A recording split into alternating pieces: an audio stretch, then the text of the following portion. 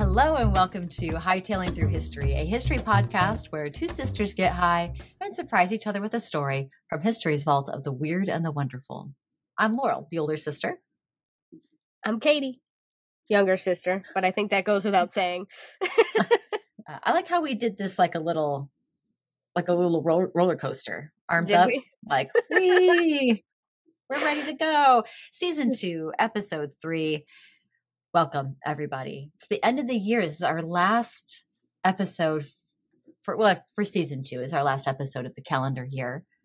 So I hope you guys all had a nice Christmas and holiday season. Looking forward to the new year. See what 2024 is going to bring. Hopefully it's all right. Just fingers crossed at this point. Holding on to my lap bar. Good idea. We've had a great year. And thank you, Katie, for helping make it a great year. Thank you to our guests who have been on the show. They've all been amazing and wonderful, and we have more of them to come, especially this season. We've got some really great people. And to you, more than anything, it's that you're here and listening to us and getting those listens in and everything. And I think that's that just makes our hearts so happy. And also, talking about listens, we are, as of this recording, at the time that everybody hears this, it'll probably be a little bit closer to the 9,150 or 9,200 mark there. But we are just a little over 9,000 listens. Thank you so much. We have projected that we're going to be at the 10,000, that coveted, that first benchmark, the coveted 10,000 listens. And that should be at the end of season 2, based on how it's looking. So thank you so much. And we really just want to, just send so much love to you guys for supporting us the way that you have. This is true. And the United States has been our top listens, about 80%. But we've had some countries that from the beginning have really stuck it out with us. And that's you, Australia. You're at 5% of our listens. United Kingdom, Germany. You guys have always been in those top 4 countries there. But, it's been duking it out recently with Canada and the Netherlands. I know we've got some listeners there in the Netherlands. One in particular has reached out and has been binge listening from the beginning for like the last few months. And every once in a while we'll say, I'm at this point in your catalog now. And it makes my day. So I know he's not going to hear this until for a while, until a couple of months from now, probably. If he makes it that long, if he really decides that, he's listened to half the catalog so far, wants to keep going. Niels or Niels. I realized I haven't asked for pronunciation of the name, but thank you. Because you and your country people are really, busting down the door here. And a big one to Morocco. Just in the last few months, Casablanca has been, just all of a sudden, you're very much in our top 5 countries. Coming in hot, indeed. And so it's these sort of things where you get to see the countries and these cities from all over the world where people are listening from. And it really just, not only is it cool to see and just be like, hey, there are other people in the world that give a damn, but the fact that you are spending this sort of time with us, because we know ourselves, we know each other, we know it can be a bit of a rambly path to be on with us, and we side quest. We're we might not be everyone's cup of tea all the time or anything like that. I know, we get it, and so the fact that you go, I love you girls, and I love listening is amazing to me. So thank you so much. Let's make 2024 amazing. What do you say? Oh yeah, let's do it. And I think what's going to make it amazing is let's continue on with what we do here, Katie. So right.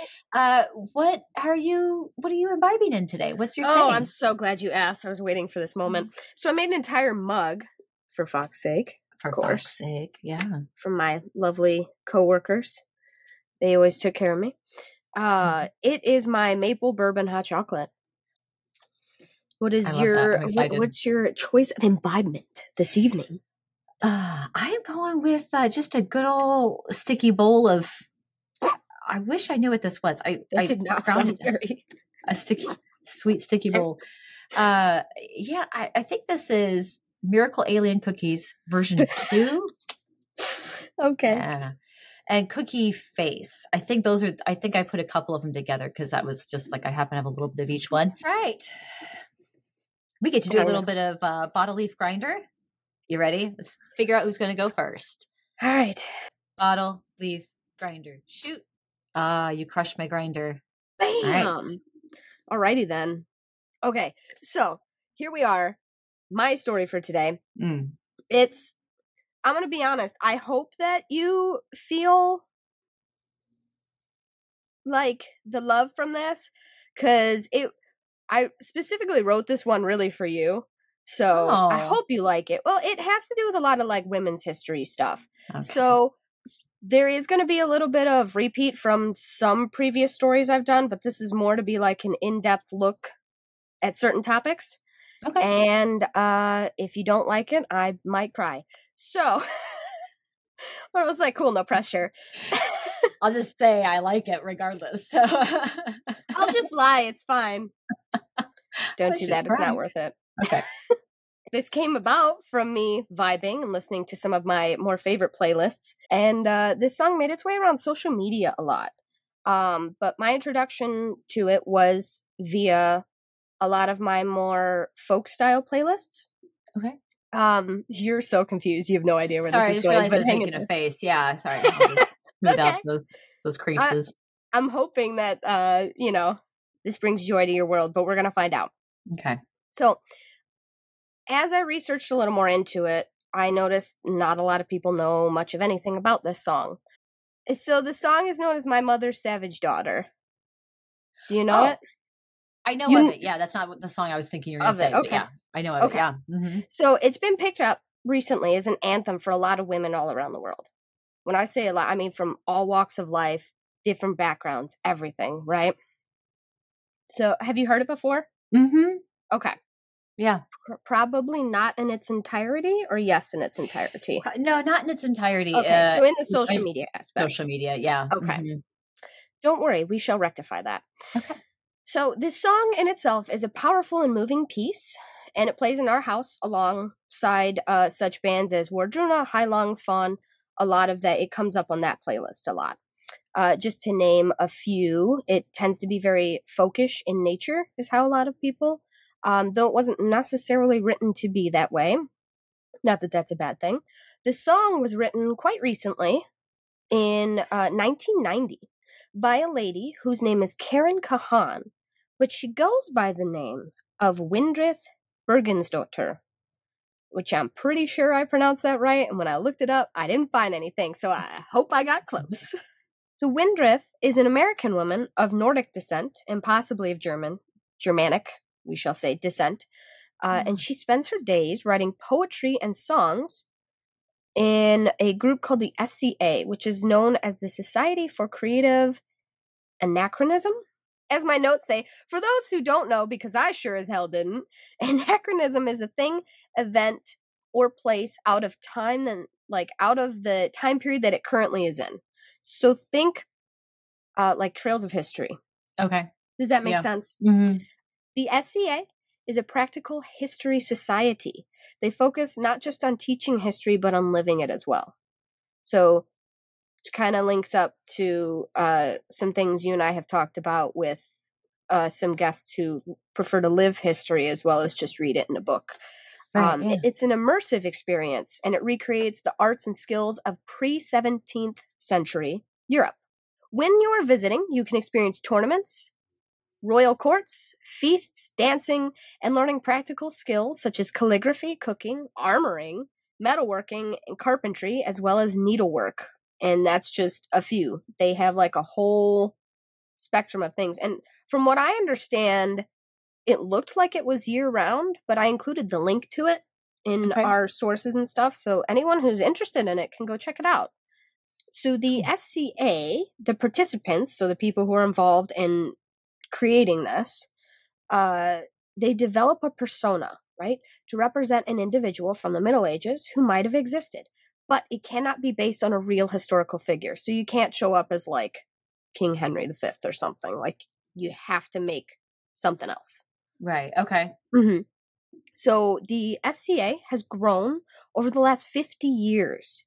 I think it said that it started as a graduation event for a lady in California. It was like this kind of nerdy thing that her friends put on for her. It's like a celebration. And it got so popular that it's there's more than 1,000 events happening on 5 continents every year. So it's grown. This is a thing. It's a deal. What? Correct. Okay. So Goodness.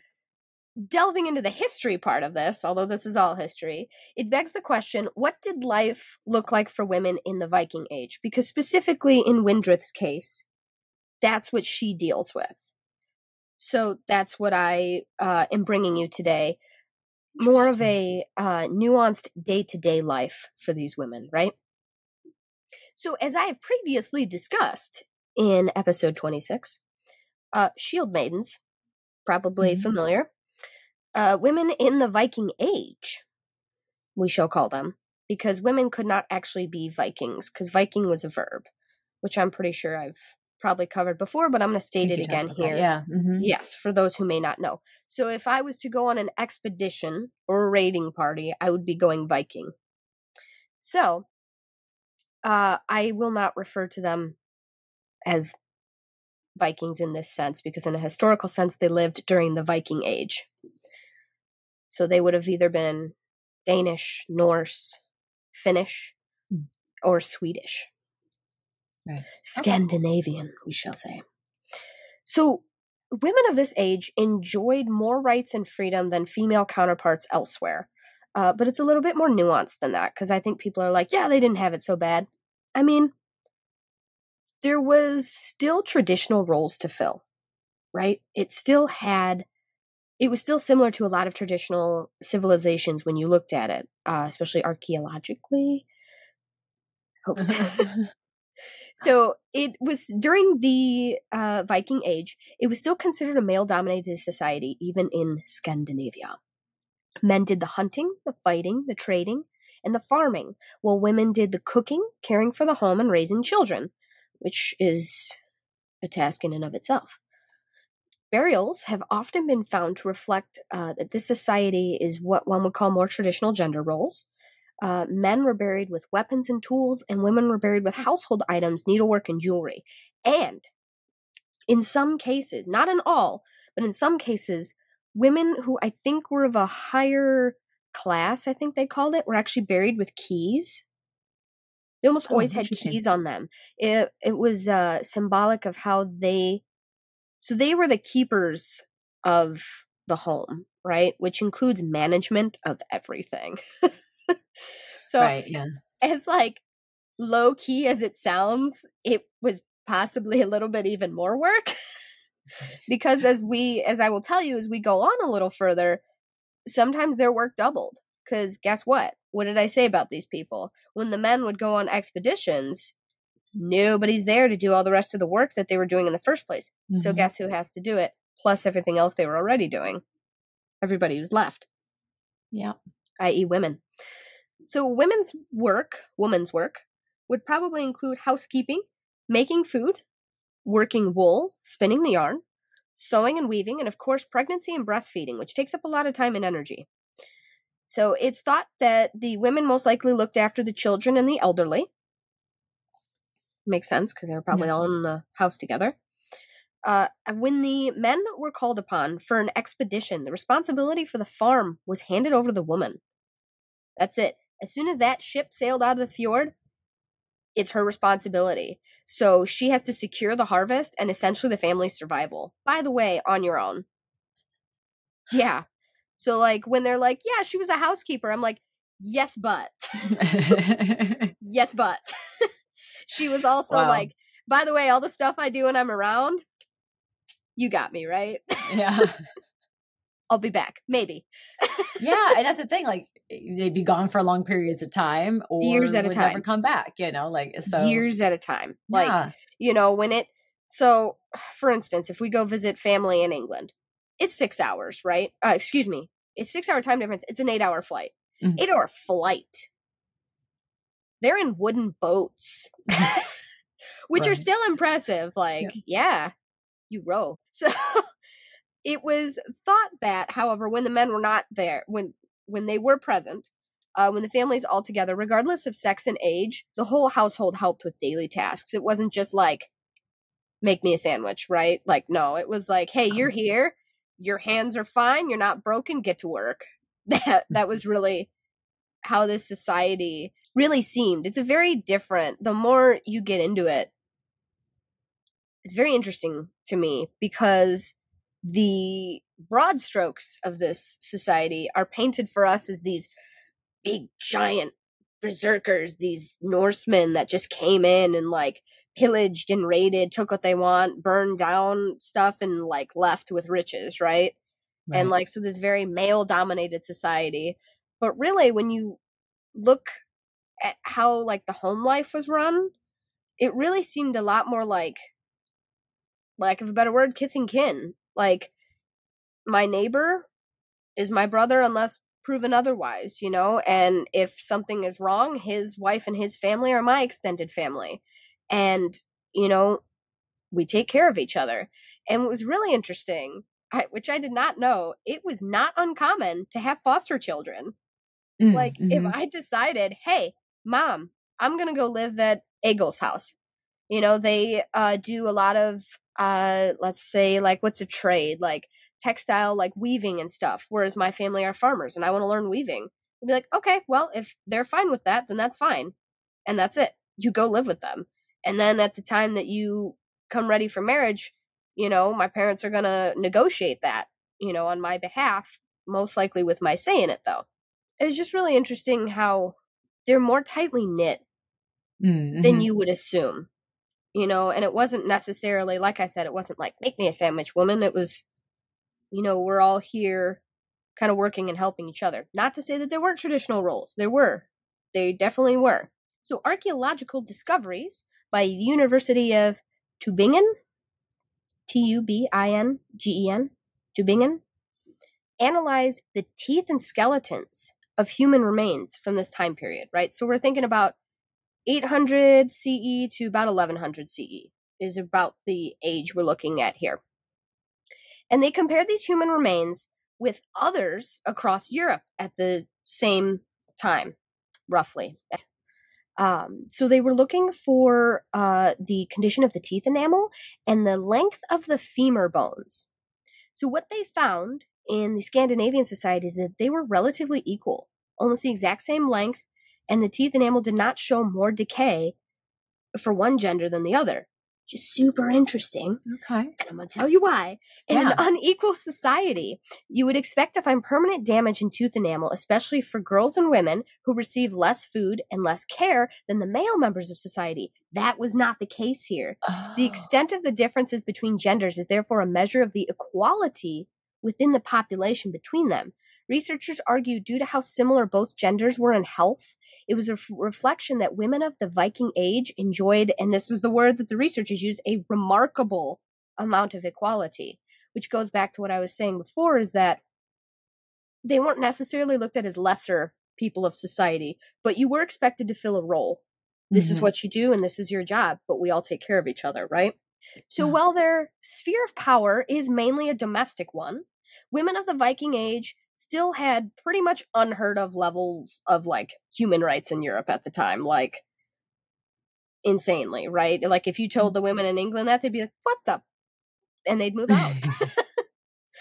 So they could own property, which is insane. It really is. I don't think people realize that. I should have put a little thing together, but there's a lot here of like basically what it looked like elsewhere in the world. They could own property. That's a big deal. Property is power, equity. They can request a divorce. Again, unheard of, especially at this time. And they can even reclaim their dowries if the marriage fell through.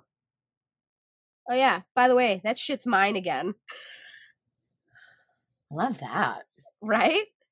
That's really interesting. Okay. I know. Thank you. So women tended to marry between about 12 to 15. And it was the families that negotiated the terms of marriage. But the women did usually have a say in it. So now a father wouldn't necessarily have to be like, hey, I was thinking about this. Like he could just go on and do it without asking her. But was not unusual. Again, they weren't looked at necessarily as lesser in society. So, you know what I mean? So it was probably one of those things where most of the time it seemed like the girls were kind of had their eyes out. They were putting those feelers out, looking for some, yeah, man, they were looking for some fresh meat. So it was also not uncommon for women to compete amongst each other for who had the best husband. Right? I was like, so it was thought that young girls were actually well trained as to what to look for in a prospective husband. That's why I say it was most likely the girls who would probably like say, "Hey, Eric's son is looking, beard's coming in nice. He's got armpit hair now. Like, we could be talking now." You know? So it's one of those things that it was probably a decent amount of them being on the lookout for, hey, you know, he's got a broad back. He will hoe a garden like nobody else. Because believe it or not, the people of this society, for the most part, were farmers more than anything else. Fierce warriors when necessary. But a lot of times when those big old berserkers got back home, if they weren't, you know, in the trades or if they were, obviously the higher up you are in society, your roles change a little bit. A lot of them were farmers though. So while the man was looked at as the ruler of the household, it was the woman who managed the household as well as the husband. So these are our tasks. This is what's getting done. Here your stuff, you know, do it to it. If he died, the wife adopted his role on a permanent basis. It's hers now, single-handedly running a farm or a trade business, as well as raising children. Which, oh my God. Yeah. I know, I was like, whew. To initiate divorce, the woman had to call a witness to her home and to her marriage bed and declare in front of them that she had divorced her husband.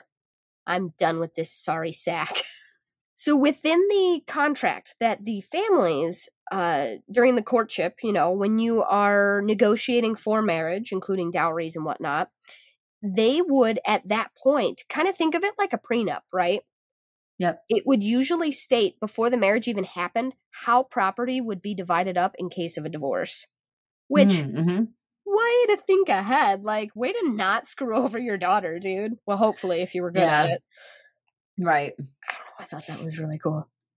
So what were some of the reasons, if you have them? We're getting there. You hang in there, girl. I'm going to hit you with those soon.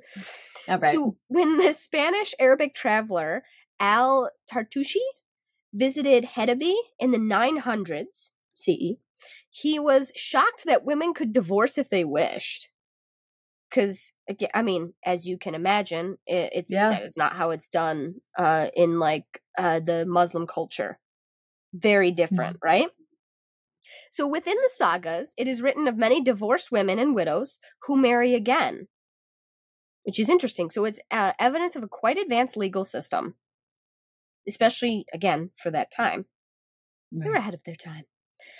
So grounds for divorce, here you go, Laurel, would include failure for a man to go to bed with his wife for 3 years. So, again, if you're gone for years on an expedition, you don't make it back in time. If she chose, she could be like, you know what? Man has not done the manly duties in a while. It's about time for me to find a new piece. So, get out. So, okay. So, would the clock start the minute the ship rode pushed back to shore? Be like, all right, you got 3 years. Do you think the Vikings were like, quick? It's been 2 years and 11 months. How's this gonna leave me? We gotta go, boys. Let's get back there. We've got like probably 2 weeks. So real fast. Just from what I know about the culture and society in general, I think my knowledge is specifically very Norwegian, if that makes sense, because the Danes and the Nords and the Swedes were different peoples, and they did war amongst themselves plenty of the time. So I'm going to try to not refer to them as a monolith. So from what I have researched and understood, your age is measured in how many winters you have lived. So that's how your age was kept. So perhaps it doesn't really say, to answer your question. Okay. But All right. I would guess, because that was very common for their timekeeping, probably how many winters he was away. Yeah. Because that would be the amount of years. Or, I mean, she could, in court, she could probably argue, hey, clock is ticking, man. Tick tock. But a lot of historians said they're like, probably the reason for that rule is to stop women from being lonely. Because guess what? A lonely woman is not doing what? Making babies? Reproducing. Yeah. Problem. So I mean, because if you're not reproducing, your society is losing function, and members who make it work. So it's important. And there was a lot of, especially in these people, there's a lot of power in reproduction for the women. Just kind of magical if you think about it. They weren't just looked at as like broodmares, essentially, is what I'm telling you. Right. Okay. They had more functions than just that. Yeah. So another reason, grounds for divorce, would be sudden poverty in the man's family or domestic violence within the home against the woman. So if he struck his wife more than 3 times, she could march everybody into her house and say, I'm fucking divorcing this guy. I'm out. Mm-hmm. So it is also worth noting, along with divorce, while a woman could be punished for infidelity, a man could bring mistresses home. However, any woman brought into that house now falls under the authority of the first wife, the wife. So if you want to submit yourself to her rule, feel free, but it's her house, her rules. That's a really interesting dynamic. Isn't it? So I didn't look up any examples of that, but that was how that would go. So I'm going to guess it probably wasn't very common, but I could be wrong. Yeah, I mean, yeah. Because if she tells you to pick up the clothes and do the washing, you pick up the clothes and you do the washing. Mm-hmm. This is her house. So. Wow. I know. That'd be interesting. Yeah. They had a very interesting society. Mm-hmm. I highly recommend looking into it if you ever have time.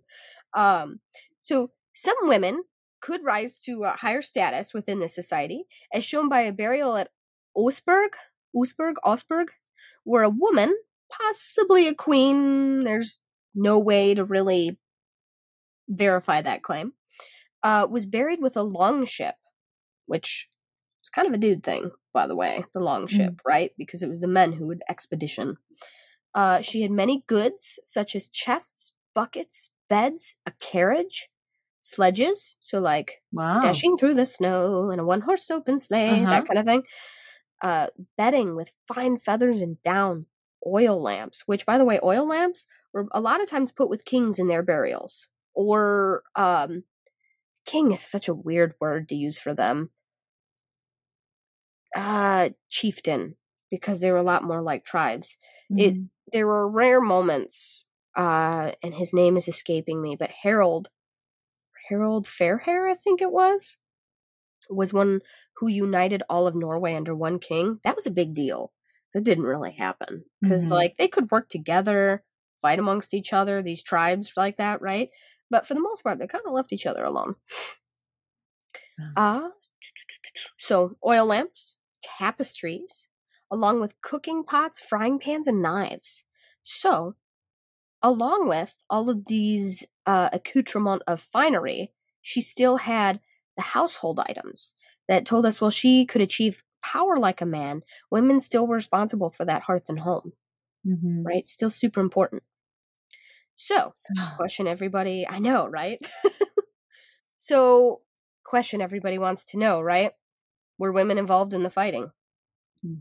So there are records of women fighting, specifically with the Varangian Vikings, during a battle with the Bulgarians in 971 CE. It was recorded by Johannes Skylitz, a Byzantine-era historian. So, again, as with most things with these people, the only stuff we have is what everybody else wrote down. So another example of a written account of women within historical literature is Saxo Grammaticus. He wrote in his work the Gesta or Gesta Denorium. I don't know much about Latin, but it's probably Gesta. It's Gesta. He writes of a shield maiden named Lagertha that fought along the famous Viking Ragnar Lothbrok. Peep episode number 19. Mm-hmm. In battle against the Swedes, she so impressed him that he courted her and won her hand in marriage. Did it ever happen? Big shrug. Okay. We may never actually know. It's difficult to know what was factually written down by Saxo, what was legend, and scholars are super hesitant, especially, again, with this kind of stuff, to give credence to legends that you can't back up with archaeological evidence. So if you can't prove it, it didn't happen. But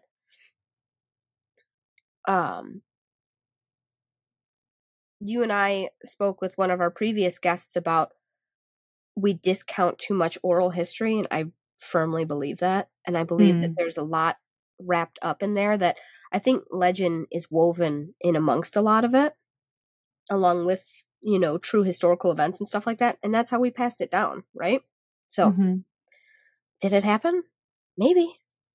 It's kind of fun to think of that it did, right? In this society, it's not unheard of that a woman would be capable of such a thing. So, possibly. Most of what we know about women in the Viking Age, we know from literary sources, as I've stated before, including evidence of women warriors. These female warriors probably inspired the Valkyries, within the sagas especially, who, incidentally, are Odin's female servants, whose name means choosers of the slain. So, right? So cool. Yeah. So they selected warriors on the field of battle who died to take to Valhalla. And now I had read somewhere else where those who were not chosen, well, you could go to, what was the other option? Helheim, which is another afterlife. So Valhalla is you're at the feast with Odin. You've been specifically selected by Odin to sit at that table, right? That's a high honor, and only certain people got that. Mm-hmm. And I had written it in here, but I couldn't find the source that I had it, but I'm going to mention it anyway. Is, if I remember correctly, I thought those who weren't chosen to go were devoured by Odin's wolves, Gary and Freki. They kind of follow him around and devour people on the battlefield. It's pretty intense, dude. Okay. I mean, it happens, man. That's terrifying. You can't all sit at this table. Better make it worth it if you're gonna die. That's okay. So you really, I don't know, as the saying goes, you go out on your shield kind of thing. You do, you're man. Going for it. Yeah. In this society, you do. Mm-hmm. Okay. Make it count. Yeah. Because if you're gonna lose your farm, your woman, and all your other stuff, you might as well make it count. Hopefully you go to Valhalla. You hope so. Gosh. Or Helheim. The other option isn't bad either. But okay. I thought you were saying Helheim, and then you went to start saying it wasn't that bad, and I was like, oh, but then you started talking about the wolves that devour, and I was like, that doesn't sound. There are wolves but that might be the enemies. That's the thing, is I was kind of doing research, but there was so much to get through for just the women specific part that I was looking into that, and I was like, well, I'll mention it, and those who want to look can research into Gary and Freki if they wish. Okay, that's fair. That's fair. So, well, probably not common. It seems fairly certain that women did occasionally take up arms to fight, especially when their family or their property was threatened. Hell yeah. Try me. Mm-hmm. A study published in 2014 where researchers used mitochondrial DNA shows evidence that Norse women joined their men of the Viking Age migrations to England and to the islands of Shetland, Orkney, and of course to Iceland, right? Iceland is this big settled place. Mm-hmm. Well, it was one of their biggest colonies. Women were important agents of the processes of migration and assimilation, particularly in the uninhabited places such as Iceland. Without Norse women, the new settlements would never have happened. And that's the truth. So they did go at some point. It was not unheard of that women showed up on ships with men. Now, was it probably that there were war parties sent ahead to secure? Probably. And probably people came after, right? Bringing the women and their families and whatnot. Okay. But again, who's to say? Maybe, Egil loves having his lady along with him, and maybe she's fucking good at it. I don't know. Right. Yeah. So, another story of like, I guess a warrior woman, or the importance of women in the settling of a society, is in the later 9th century. Aud, A-U-D, Aud, the deep-minded, was the daughter of a Norwegian chieftain from the, forgive me, Scottish listeners, Hebrides? They were islands off the north coast of Scotland, right? And it was pretty common for them to come down because they're up here, Scotland's right here. Sure. Yeah. Row, row, row your boat. And there they were. So she married a Viking king of Dublin, which I discuss in episode number 39. Mm-hmm. So after, unfortunately, her husband and son died, Aud uprooted her household. She put together a ship's voyage and included her grandchildren, and they sailed off to Iceland. So she put it together. Oh. She led it and became one of the colony's most important settlers in Iceland. A woman. Wow. Not a man. A woman. And then there's that whole thing, though, that, you find this in a lot of places where their family dies, their partner dies, something like that. And then they take up the mantle. Somebody's got to do it. And by golly, they were right there to take it. I mean, I think that. it's, super impressive, right? Mm-hmm. These mighty women of legend are not only responsible for their homesteads and their families and their communities when their men were away, they were also largely responsible for the teaching of history. Women of the Viking Age were practiced storytellers, and they carried on oral tradition for centuries until these legends and lessons were captured in writing in the Icelandic sagas, the prose Edda, the poetic Eddas, these written accounts that we finally have of these people, which are just teeny tiny little snapshots. Mm. That's like all we have, again, besides what is uncovered, in digs and stuff like that. So which brings us back to Windrith. So if you have not listened to this song in its entirety, it will be down in the show notes. A direct YouTube link to the lady who wrote it is singing it. Okay. So sung by the writer. So I put that one in there specifically. And I encourage you to listen to it now before the conclusion of this story. If you are in a safe place to do so, I would pause, listen, and come back. Women, welcome back. If you took your break. Many of the women at the SCA and Women of Water, it's a blog run in a combination of women, how would I describe it? It's ladies who are super, and men, I suppose, but it is centered more towards women, on keeping history, practices from history alive. Probably is a good way to say it. Okay. And it's kind of a blog about these things. So that's where Windrith first posted her song. The women of this blog, they are song keepers, poetry tellers, and she left her words and comments about her piece that she wrote in the early 1990s. And that is what I'm going to read to you now. And that way we can all kind of get a good understanding of why this song was written and what it means. These are Windrith's words. Hi, folks. Just stopped by and want to thank every one of you for your support and your kind words. As with most of my writing in the SCA, it's based upon Viking Age cultures and the style of recreating oral traditions. I do a lot of that, yes. I study and I work hard to represent what was lost to us. This song, however, has a will and a meaning of its very own. In 1990, I woke up with the chorus in my head, and as soon as I found a pen, the rest of it poured out. The tune came that same day. It was clear to me that this was a song that wanted to be sung by anyone who found it within their own voice. It is an anthem of empowerment, not a song meant to serve a specific blood or people or skin. If you find strength and power in your own voice in it, this is your song, and I hope you sing it with strength and rage and beauty and power that is within you, whoever you may be. Women are never less than.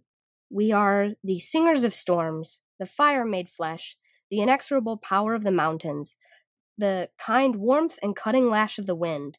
We are half of the world, and we have been taught to speak softly and behave mildly because we are easier to control that way.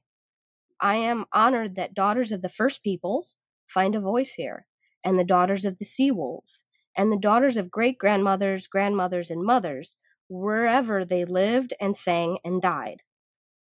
All of you are living legacies, and they hear you singing. Be assured they are proud of you. Whoever you are, you have a voice that cannot be silenced. Together with our voices, cannot be unheard. Thank you, and sing. The tradition of song and storytelling is kind of a part of who we are as our core as humans, and how we, for years, documented and kept our history through the centuries. So, in spirit and honor of all of that, that is why I chose this story to bring to you today, and hopefully as a little bit of women empowerment, and hopefully a special treat for Laurel, because she loves women's history, and this was really written for you. I do. Thank you. That was really nice. That was a very unique take on just kind of a day in the life of a woman in the Viking Age. And we appreciate that, connecting that to more contemporary, more modern history that we might know, especially like, again, I heard that song all over TikTok and Instagram and stuff like that. And I thought it was a lovely song. I've never heard it all the way through. I was just like, oh, that's nice. So it's nice to have that connection to something that people might have heard and recognized. Probably most have heard it. And to be honest, like, I was scrolling the comment section in a lot of these, and I was like, damn. I was like, people are like way off on this stuff. Like, people are like the fights that break out, and I was like, all right, I gotta settle this once and for all. Let's put the facts down on the page, man. In your ears. On the page to be said with my mouth to your ears.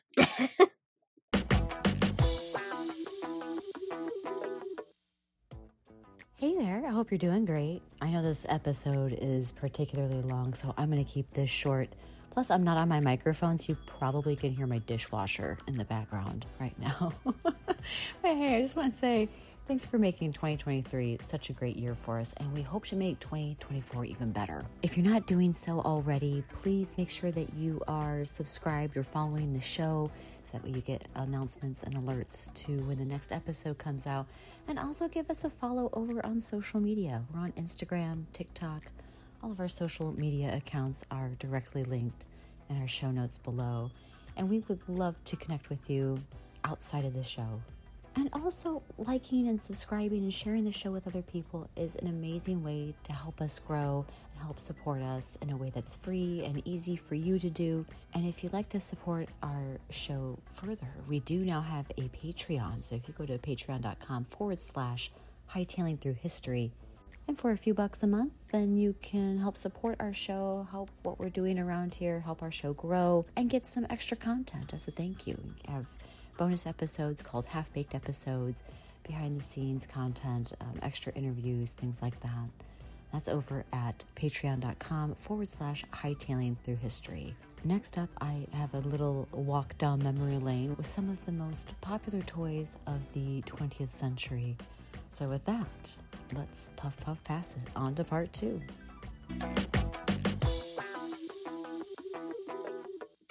All right.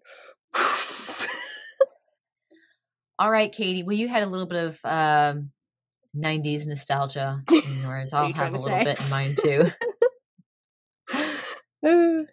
So, some of our most beloved and nostalgic toys have some interesting history behind them. Sometimes how they were created related to big historical events or figures, or their arrival ignited historic reactions or revolutions and how toy making evolved. So for my half of the episode today, I'm going to go through some of the most beloved toys of the 20th century that have an interesting little backstory to them. I feel like some of these you might know, some might be completely new, or you've heard a story about it, but it's not the right story. You know what I mean? That kind of thing. So this I can't wait to hear. I know, like, technically when this airs, this is going to be past Christmas time, but I thought people might still be in like that holiday glow, between Christmas and Hanukkah, Festivus, Yule, New Year, all that sort of stuff. You got it all going on. So I thought that we'd still be in the glow of it. Probably. And if you celebrate the 12 days of Christmas, if that's your thing, technically it doesn't end until January 6th, the Epiphany Day. So you got time. Really, we're right in the middle of all the festivities.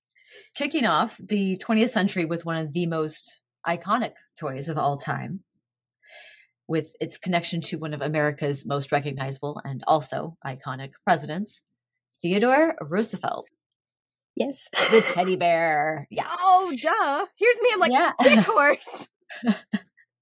Oh, yeah. Dumbass. The teddy bear. Yeah, the teddy bear. So in case you didn't know, Roosevelt was a naturalist and a conservationist, right? That was like part of his whole legacy. And in the early 20th century, I love this because like a lot of conservationalists, I don't love this. It's like ironic to me, I should say. A lot of conservationists were also big game hunters. Mm-hmm.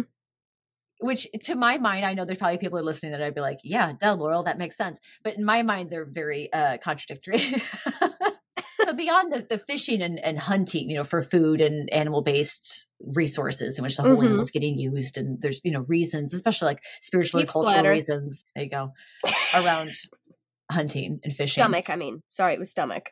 But some would like shoot a bear or like like a lion or an elephant and get it mounted and put it in the smoking room of their house and then stand there with a cigar and a whiskey and like tell their friend next to him and be like, you see this big brute? I tracked it down and shot it myself. Like truly magnificent creatures. We must really protect them in their environment. How terrifying to be walking around your house at night though. Like the grizzly, like, no. I would shit my pants. Like lightning strikes, I'm like, and that's the classic horror movie thing, or like someone's wandering around the house. There's like a suit of armor, and there's like a grizzly bear that's stuffed, and then like the lightning flashes, and it's just terrifying face and claws. Yeah, yeah. I can't do it. We need to be filmmakers. Yeah, should do, but no, my constitution is not. I can't walk around my house and have. I'm looking for real monsters, not pretend monsters. Stop faking me out like that, man. I don't need that. So yeah, there they are, conservationists and whatever that. And so Theodore Roosevelt was a naturalist and conservationist, and on one of his hunting trips on the Mississippi Delta, 1902, early in his presidency, he went down there with the sole goal, like the main idea is to hunt a black bear. It said that he searched the area for days and didn't see a single black bear, but his hunting companions found an old and injured black bear and then tied it to a willow tree and said, look here, Mr. President, now you can bag yourself a black bear and we can go on home. This will be great. And, claim your victory kind of thing. And Roosevelt was horrified. And he said, a man of honor could never, I couldn't do that. That's not an honorable thing to do. Mm-mm. No. And you're right. He is right. You're right, Teddy. It's not an honorable thing to do at all. So he asked that the bear, this is what I assume here from how the story is told, but he asked that quickly euthanized, but of its misery because it's sick and old and dying. And this story captures the attention of the country. They're like, oh, our president, what a man, what a man, what a mighty good man, some might say. An editorial cartoonist for the Washington Post, Clifford K. Berryman, created a series of cartoons of the event. He's like showing the bear as this small, it's like wide eyes and scared. It's a youthful face. It's just like, oh, it's a little tiny, poor, helpless bear kind of thing. And in Brooklyn, candy store owner Morris Mictum and his wife Rose saw a marketing opportunity. And Rose started sewing a stuffed version of a little teddy bear and placed it in their store window and called it Teddy's Bears. Oh. And it was immediately sold. And so Rose just basically made as many as her little hands would allow. And so they called them Teddy's Bears in honor of the president. Yeah. Factory production began in 1903 when Rose, obviously couldn't keep up with the demand with all of her hand sewing, right? I wrote, it reminds me of Happy Gilmore, in the movie Happy Gilmore. I've never seen it. Ben Stiller. I'm sorry. Yeah, it's on the list. That's right. Ben Stiller is like a caretaker at a nursing home, and he's a real asshole. And he's having the little old ladies like sewing quilts and stuff like that. And he's on the phone. He's like, yeah, these are handmade quilts sewn by little grandmas and like, it's a pleasure doing business with you kind of thing. And this little lady, she's like, my fingers hurt. He goes, I'm sorry, what's that? She's like, my fingers hurt. And he goes, well, now your back's going to hurt from pulling on duty. It's just, he's a jerk. Anyway, so that's what it made me think of. My fingers hurt. Nursing home abuse. It's such a silly movie, but it's good. Anyway, coincidentally, a German company named Steiff just happened to be also making stuffed bears because they just thought that would be a good thing to do. And they also did that in 1903 and sold 3,000 of them to a department store in Manhattan. Now, although Roosevelt didn't like the nickname Teddy, at one point he called it an outrageous impertinence. Just the most 1904 thing to say, So funny. Like, just the way he verbiages things is way too much for me. It's interesting man. But he did think like leaning into this teddy bear thing would have been a good idea on the campaign trail. And when he ran for like re-elections, like election, because he became president because McKinney was shot, so he ran for re-election, I guess technically, in 1904, and he displayed one of the Mictum teddy bears in the White House, and that was like his little thing, and it worked. It was this cute little kind of little bear, and it did the trick, and it also helped the sales of the teddy bear in general, and to the point where even the German company Steiff adopted the American name teddy bear. Yeah, because they're just stuffed animals that look like bears, but they just went with the teddy bear after that. That's what it was called around the world after that. It was a teddy bear. Still is. Yeah, so cute. I love this part though. The sweet, innocent little toy is not without its controversy though, and although it was a very small minority of people, I thought it was worth mentioning because it's just, it actually made me ha-ha out loud. Because there's always somebody, right? There's always somebody that's going to have like a disagreement about something. It doesn't matter how sweet something is. Someone's going to be like, excuse me. Actually. Yeah. Anyway, so. I'm here to rain on the parade. The problem was that little girls would like the teddy bear over a human-like doll and would therefore become less nurturing to babies and the birth rates would decline. And I put in LOL. Katie. What? Now, something to keep in mind is that this is the same time period when child labor was a common practice, although it is waning by this point, thanks to Upton Sinclair and new labor laws and things like that. But the jungle, there it is. Everybody read it. But there was this time when people were like, maybe just let our kids be kids for a little bit. Like let them play with their stuffed animals and have a little bit of joy in their lives instead of sending them to a factory, right. That kind of thing. And I know that's privilege speaking, being able to say like, we need everyone in our family to work in order to get by, but or we can't pay rent. Right. Just saying like child labor laws were coming into play. Okay, but then when little Timmy is done at sewing after his 6-hour shift, he can come home and play with his teddy bear. How about that? Right. From the very early 1900s on, the teddy bear has been beloved by both children and adults alike and is seen as both a plaything and also a source of comfort in turbulent times. My source for that actually mentioned that during World War II that there were soldiers that would sometimes have a little teddy bear in their rucksack and stuff. And I was like, yeah, I mean, I get it. Can understand that. So next up, we have Lincoln Logs. Yes. A personal favorite. Yeah, I remember you did have some. Oh, you never had Lincoln Logs? No. I played with them at like babysitters' houses and stuff. I didn't own any myself. That's sad. It's all right. You could have always come in to use mine. Into them. Okay. Wasn't really that into them. It's all right. Oh, okay. So it's one of the most popular toys of the 1920s, and it was inspired by earthquake-resistant architecture and was created by Frank Lloyd Wright's son, John. Of course it was. Yeah, I didn't realize. The Wrights are so brilliant. I had a connection to them, right? I had no idea about this. So the Wright family are from Oak Park, Illinois, so it's not too terribly far from us. So there's a lot of Frank Lloyd Wright houses in the area, in the city, up in southern Wisconsin as well, too. So we have a lot of them around in our area. And Frank Lloyd Wright, as well as around the world, but he is, I would say, and maybe I don't know if this is like the geographical proximity that is making me say this, but I would say he is the most famous architect, or at least the most famous American architect in the world. Or, probably, because I couldn't name another one. Right. Like I don't know the architects that put together like big cathedrals, and I probably should. Yeah. I don't know. So that's what I'm saying. Maybe it might be like the geographical proximity where I'm like, oh yeah, Yeah, him because definitely probably one of the most famous American architects without a doubt. Sure. Because again, I couldn't name another one. His son John was the second of 6 children that were born to him and his wife. And he later decided to follow in his dad's footsteps and become an architect. Though he didn't have any proper schooling, he did manage to get a job as a designer for architect Harrison Albright. Just blag your way into that job. That's cool. But he did it. He got some commissions and it worked. My dad is so-and-so. All right, you're hired. Like, probably not that hard. Well, yeah, whether or not he knew what he was doing, but he got some commissions, so it gave him some experience. And then he's like, I want to continue my education, so I'm going to go to Austria and work for Otto Wagner. Oh, nice. But I need a little help to get me over there, Father. Can I have just a little financial boost to go over to Europe and apprentice for this man? And Frank writes back a letter.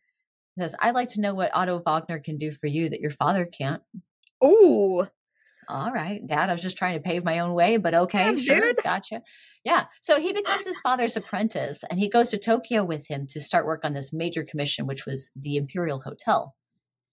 And after 16 months of working on this project, John and his father had this argument over all of John's unpaid wages and salary for this. Don't work for family. Yeah, and so his dad fired him. I was like, oh. I found out, Ouch. This is just one quick article just to like learn about Lincoln Logs, but I was like, oh, I don't know how much I actually like Frank Lloyd Wright as a human being. You know, like there were some not nice things that I was like, oh, okay. So anyway, so his dad, John has kind of had it with his dad there. He's like, all right, fine, fired. I'm going to find my own way. He's no longer an architect, but he has some of these architect skills, and he tries to make a living designing and selling wooden toys to Chicago's famous, though now defunct, department store chain, Marshall Fields. I know. That was a Chicago company? Mm-hmm. Damn. Yeah. It wasn't in New York? No, because there's Macy's. Oh. Theirs was always Macy's. Ours was always Marshall Fields. Oh, my age is showing. I didn't realize they were different. It's okay. Well, because Macy bought Marshall Fields. That's right. Okay. Mm-hmm. Those bastards. Yeah. So the Marshall Fields downtown is now at Macy's. So John uses his father's design from the Imperial Hotel, which were like these interlocking piece, like joints, like just like a Lincoln log, the interjoint. Yeah. And that's what made it earthquake resistant. And it was just interlocked like that. Yeah. John later also created something called Wright blocks, which were just classic building blocks, and they had kind of a similar sort of interlocking function, but they weren't Lincoln logs, which is what really took off for him. The naming of the popular toy, however, is occasionally debated, though there really seems to be kind of like the one main accepted answer. Some say it was just a little nod to his dad, because his dad's last name was Lincoln before he changed it to Lloyd. Oh. Now, the more popular and accepted answer, however, is that it was evocative of the old American frontier and Abraham Lincoln, and who lived in a cabin, capitalizing on this wave of American patriotism that was coming out around, the wake of World War I, like, we won America, that kind of thing. So he's like really trying to capture the spirit of that. And it came with instructions on how to build 2 famous log cabins, Abraham Lincoln's and fictional Uncle Tom's Cabin from Harriet Beecher Stowe's novel of the same name. So it came with instructions on how to build those couple log cabins. Lincoln Logs were inducted into the National Toy Hall of Fame in 1999 alongside the Duncan Yo-Yo, the hula hoop, roller skates, radio flyer wagon, the little red wagon, and the Viewmaster. Oh, what's that? A Viewmaster. So Viewmaster, I almost did the Viewmaster for this.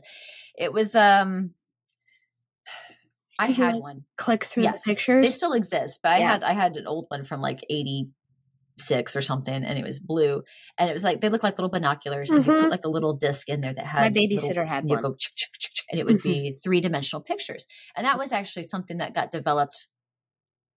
I want to say during like World War II sort of time. Oh, okay. Shoot, it was originally built to be used as a way to do like 3D imaging for some sort of piece of equipment. Yeah. Like I said, I nearly did that one. So I did read a little bit on it, but since I didn't write about it, it didn't stick in my brain. So, Gotcha. But it did have some interesting history. But yeah, the Viewmaster was a 3-dimensional like projector slide projectors thing that you could look at. Yeah. Mine had, I had like a Sesame Street one. I had a Fraggle Rock one. And then I had one that was just like popular cartoons, like Saturday morning cartoons. Which had like He-Man on there and Muppet Babies and something like that. Like it had a bunch of He-Man? He-Man's worth that. It's fun. Viewmaster. Hey, Katie, did you know that pop-up books have some weird and lengthy history behind them? I did not. Pop-up books, yeah. Now, honestly, I thought pop-up books existed because somebody at the publishing company was just like, hey, like, what if we make the pictures like pop out in people's faces? Like, maybe we can make them come alive. Very like, exciting. That might be a cool thing. Like, let's work on that, right? But I found out pop-up books weren't originally meant for the little kiddies. And that they were instead made for scholarly adults. Oh, I thought you were going to tell me it was pornography. I was like, whoa. Made them for tits, basically. No, it's students of mathematics, science, navigation, technology, medicine, and philosophy. Interesting. So the moving flaps and the pictures and stuff like that were particularly helpful in illustrating concepts in these subjects. And I was thinking, like, yeah, having once been an anatomy and kinesiology student, say it would be great for anatomy because there's a lot of little. So I'll put the picture up here. There it is of why didn't the anatomy book. Yeah, I'm sorry. What a great idea. How much easier would anatomy have been to learn if you had a fun pop-up book that you could interact with?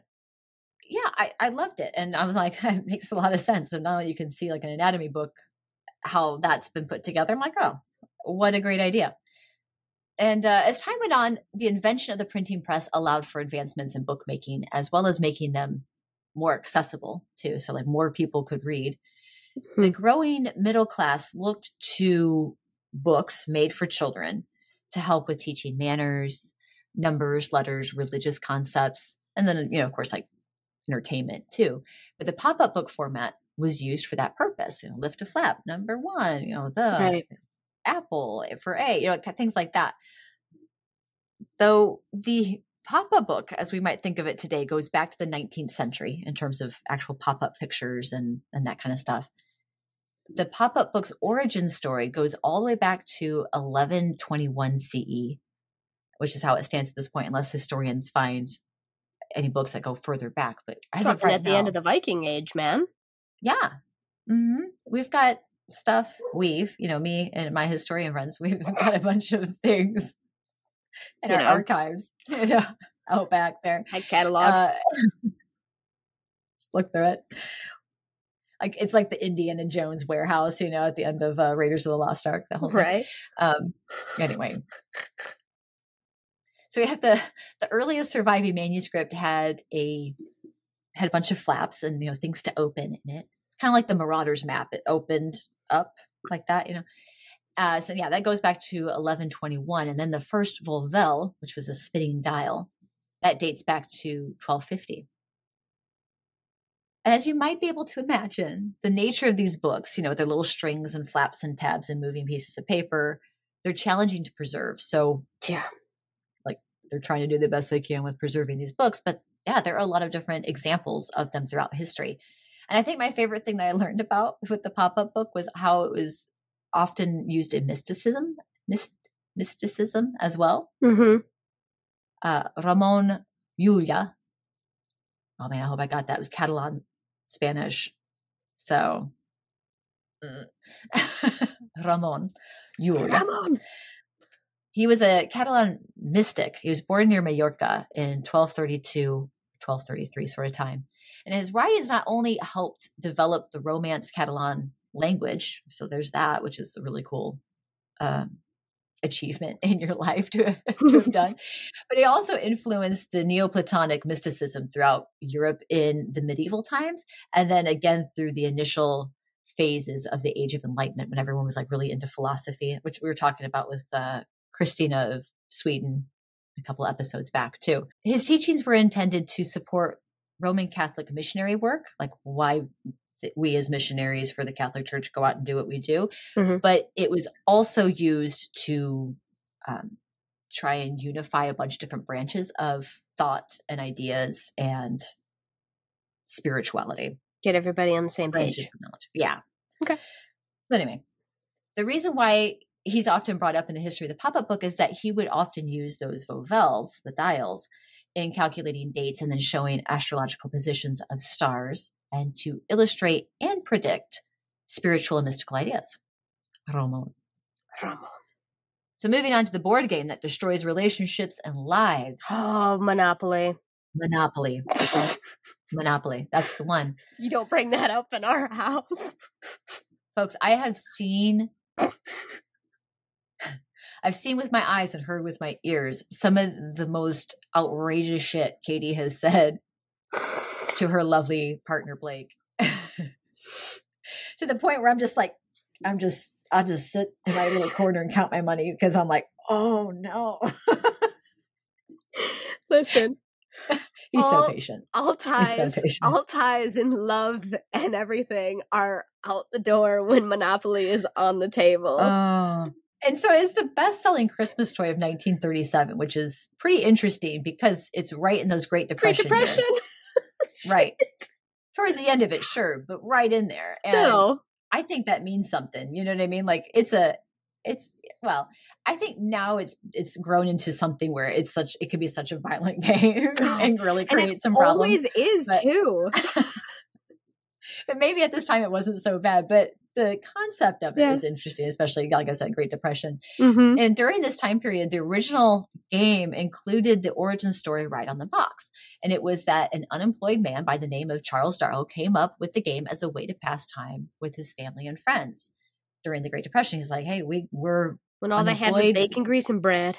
Yeah. And that's how they lived. Did you know our grandfather ate bacon grease sandwiches during the Great Depression? Yeah, people ate all kinds of things that, needed to do what they needed to do. Yeah, but like Mom said that and I just dead ass like stared at her and I was like, was it good? And she looked at me, she's like, I don't know that they were worried about that. And I was like, yeah, I mean, I feel you. But damn, have you tried it? Sounds pretty gross, actually. But so yeah, and his whole thing was he brought Monopoly to the game company, Parker Brothers, very famous game company, Parker Brothers, in 1934, and eventually became a millionaire, which really gives the energy of that, like, you too can become a millionaire if you pull yourself up by your bootstraps, sonny, and invent an amazing board game. I got to use my 1930s radio voice on that one because we are actually in the 1930s. So I was really looking forward to it. I was like, yes, it's 1930s. You should do a story on Seabiscuit. Yeah, Harry comes around the corner. He's like, yeah. Mm-hmm. He's in the 30s, so. Okay, perfect. I'll just do it like that the entire time and no one will want to listen to it. Oh, I would. Stop with the stupid voice. I'm like, I can't help it. I can't help it. It's like telling me not to be violent during Monopoly. It's not going to happen. But hey, here's the thing. Do you know that the story that Monopoly puts on his box, it's not true? What? And the real story is actually much more sad and kind of shows like this dark side of capitalism, which is really funny because that's what the game is about. Yeah. And the parallels are really interesting. It's a really crushing game. You ever notice that? Like when everyone just buys you out and you just sit there sadly as your entire life whittles away before your eyes and your little fake ass paper money. Yeah. Well, there's a reason why you feel like that. Okay. So Monopoly actually began in 1903 as a little game called the Landlord's Game. Oh boy. Invented by a woman named Lizzie Magie. Oh, an angry Lizzie worked as a typist and a stenographer in Washington, D.C. at what was called the Dead Letter Office, which is like where all the misrouted mail, this was a repository for lost mail in the country. Now that sounds like a lot of fun. I'm sure it's not as fun in my head. Yeah. I'm like, I want to go where all the letters come to die. And what is your job there? Like what I needed to know everything about that. But anyway, that was what Lizzie did. But she was also a writer. She was an artist. She wrote poetry, would appear in plays, and even patented a little gadget for the typewriter that allowed different sizes of paper to go through, Oh, which then allowed for more words to get on a single page because it allowed more space for the you could adjust the margins, in margins. other words. Yeah. Okay. That's that's how I read it, Okay. which is great. She's a little inventor as well. And she invents a little game called the Landlord's Game, which was based on the teachings of anti-monopolist Henry George, who argued that governments didn't have the right to tax labor, only to tax land. The game was patented in 1904, and then a patented revision 20 years later in 1924. But she pitched the idea to Parker Brothers in 1910, and they decided against publishing. They're like, no, not for us right now. Her Then the Great Depression game board, yeah, right. Her game board looks very similar to the Monopoly board that we know. So hopefully I have a picture of it up here. So as opposed to games before where there was a beginning and the end, think of like Candyland or Chutes and Ladders. There's a beginning to the game, there's an end to the game. Yep. But Monopoly was the first game board, or the Landlord's Game, where you could go around and around and around and around and around. Yeah. And there was no stopping. The torture never ends. It just kept going and going. To me, it really symbolizes that vicious cycle of, I just got to make it to payday, which is like pass and go. And you're just sitting there like, just praying for the next one. Then the landlord takes all your money and, oh my God, boy, does this feel familiar. Yeah. Yep. There it is. There it is. And then your relationship ends. There was a go to jail spot. There was a public park, which was later became free parking. But then there's properties that you bought and railroads and all the utilities and all these different things. It was very, very similar gameplay. It's really horrible. Now that you're putting it out there, I'm like, why do we fucking play this? This game sucks. Right. No, and her idea, and this is what really is kind of sucks about this whole thing, is that, well, she had a vastly different intent for an idea for the gameplay. In Monopoly, you try to accumulate wealth and properties in order to crush your foes under the mighty weight of your little Scotty dog token, which is my favorite token. Unless I wanted to also use the top hat and give my opponent seal razzle dazzle, that would be. That's how I did that. Scotty dog or top hat, nothing else. Anyway, what I picked. What would you be? I'm trying to remember what the original ones were because there's a T-Rex now, and I always pick that one because obviously.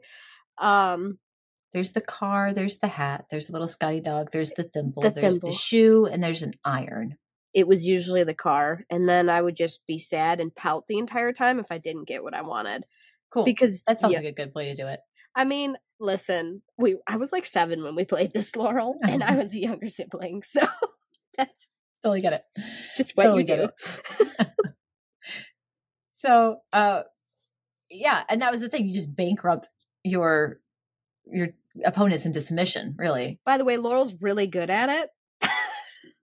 Am I good at Monopoly? Is that a thing? Is that a skill I have? That is why I turned into such a vicious Monopoly player. Here we go. History you don't know about. You would crush the shit out of me every time. And I got so bent out of shape about it that I internalized that for years. And now when I play Monopoly, I'm like, I'm going to crush my foes under my heel of capitalism so that they don't even have the strength to live their normal daily lives outside of this game. So yeah. So sorry. I mean, don't be sorry. You can apologize to everyone who's played Monopoly against me. Wow. I didn't realize that. I'm sorry. But no, it was great. Lessons taught, lessons learned. It's something. It's funny because like there's some games that you play with certain family members, right? And they're really good at them. Like Christian's really good at Scrabble to the point where I actually don't really enjoy playing with him because he's so good at it. Yeah. And I'm like, he thinks of like the best words and I'm not that eloquent. Well, Yahtzee, which is not really a game of skill necessarily, it's just like, it's luck, right? Yeah. So it's right. Yeah. Anyone can win. Mm-hmm. But anytime I want to play that, Christian's like, no, I don't want to play that against you ever again. I was like, why? He's like, you won Yahtzee. And I was like, yeah, that's the point. It's like, you don't win at the game. He's like, you've won it. You've done it. Certificate of completion. You've got like the highest score I've ever seen ever on Yahtzee, which is true. I got actually a bunch of Yahtzees in one game. Good for just you. a bunch of them. Like I had to write them off on the side of the paper. I was like, I don't know what's going on. I'm just lucky. I remember like, you were trying to flip the board. He was so pissed. He was like, I remember I never played Yahtzee as a kid because you were so good at it. And I get it. It's a game of skill, but you would play it with mom a lot at the dining room table. Okay. I wouldn't play it because I was I was, what would you say, intimidated by, like, because you won Yahtzee a lot. So laugh as you will, Laurel. You won Yahtzee a lot. Yahtzee. What's another one that you like? You pwned at, and it's probably given me a complex for all these years. Were you the? It's okay. I'll get over it. Except for Monopoly, I'll never get over that. But was it Uno? Oh, Clue. Oh, yeah, I'm really good at Clue. Yeah, she's amazing at Clue. To the point where her husband just... Oh, that's right. I'll let you He's tell so the story. stroppy, isn't he? He's sometimes like playing with the towel. He's like, I don't want to do this anymore. He's a poor loser. He is a poor loser. He is. But yeah, so for whatever reason, you're really good at board games. Okay. I didn't realize I had that skill, but now I'm going to put that on my resume and hope for the best. You should do. Mm-hmm. So in Maggie's game, her gameplay was divided into two sets of rules. Monopolist, which is kind of like what we understand it as today for the most part, and then anti-monopolist rules. But the goal of the game was to demonstrate the evils of accruing vast amounts of wealth at the expense of others. Right.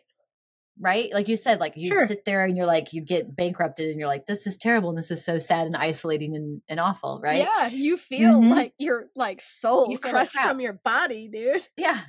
And that's what she's trying to highlight is like, when you're doing these things at the expense of others, like that's when capitalism is bad. That's the point that she's trying to make, at least. As your sister, whether you agree to that or not. That's just how the game is played, Katie. And you're like, yeah. Yeah. Just how it goes. And she even said to a reporter in 1906, quote, in a short time, I hope a very short time, men and women will discover that they are poor because Carnegie and Rockefeller maybe have more than they know what to do with. Yep. Preach, sister. I get it, sis. Yeah. The game was published by a small Chicago and small New York companies, but it really didn't gain a lot of traction, unfortunately. However, a homemade version of it passed around all different kinds of circles. East Coast intellectuals, frat boys at Williams College, Quakers in Atlantic City and on the East Coast. And it did so. I know it did so for decades. And that was actually a very common thing. When I was researching this, that board games or, popular games would end up getting a homemade version of it and they kind of got passed around, bootleg version. Right. Exactly. And so I also think that's how we get a lot of these like home rules, as you mentioned with Monopoly, like a lot of groups of people have certain ways that they play it. Yeah. If you land on free parking, all the money goes in the middle so that there's some chance for those who are bankrupt to pull themselves out of poverty. Yeah. Yeah, exactly. And it was one of these homemade versions. In fact, it was actually the Quaker version because there's spellings on the Quaker homemade boards that transferred over to like the actual version of Monopoly. So they're like, oh, it's one of the Quaker versions. That's it. And that came across the radar of Charles Darrow. So Charles Darrow, yes, he does get the credit for it and he gets his name put on the Monopoly box, but it was a lady. It was Maggie. Yeah. So he came across this game while playing with some of his Quaker friends, and Darrow was indeed an unemployed engineer during the Great Depression, playing the game with his friends. And he's like, well, this is a really cool game. Like, what are the rules to it? And his friend was like, oh, well, it was invented by a lady. We don't have like written rules for it. This is just how people are playing it kind of thing. And he was like, what? How about we write the rules down? Can we write the rules down? And he was like, okay. Because what he was trying to do was basically have copyrighted. Packaged. Yeah. Right. Mm-hmm. So clever boy. He then goes, so then he goes to Parker Brothers and has this written account of how he thought of the game, which is how the Monopoly story gets on the board, except that's not exactly true. Mm-hmm. Now, because again, remember, she's had these patents for the landlord game. Yeah. Like she has patents for it. She's got receipts, as the kids say. And in 1935, Darrow and Peter Brothers, Parker. See where I got Peter Parker? Did you hear what was happening there with my brain? So the Parker Brothers, not the Peter Parker brothers. they get a patent for Monopoly, and it sells like hotcakes. Everyone's like, this game is amazing. I love I it. love my soul being crushed from my body into Yeah. oblivion. Who Yeah. doesn't? And the rules get changed, right? So yeah, he takes it and makes it the Monopoly rules.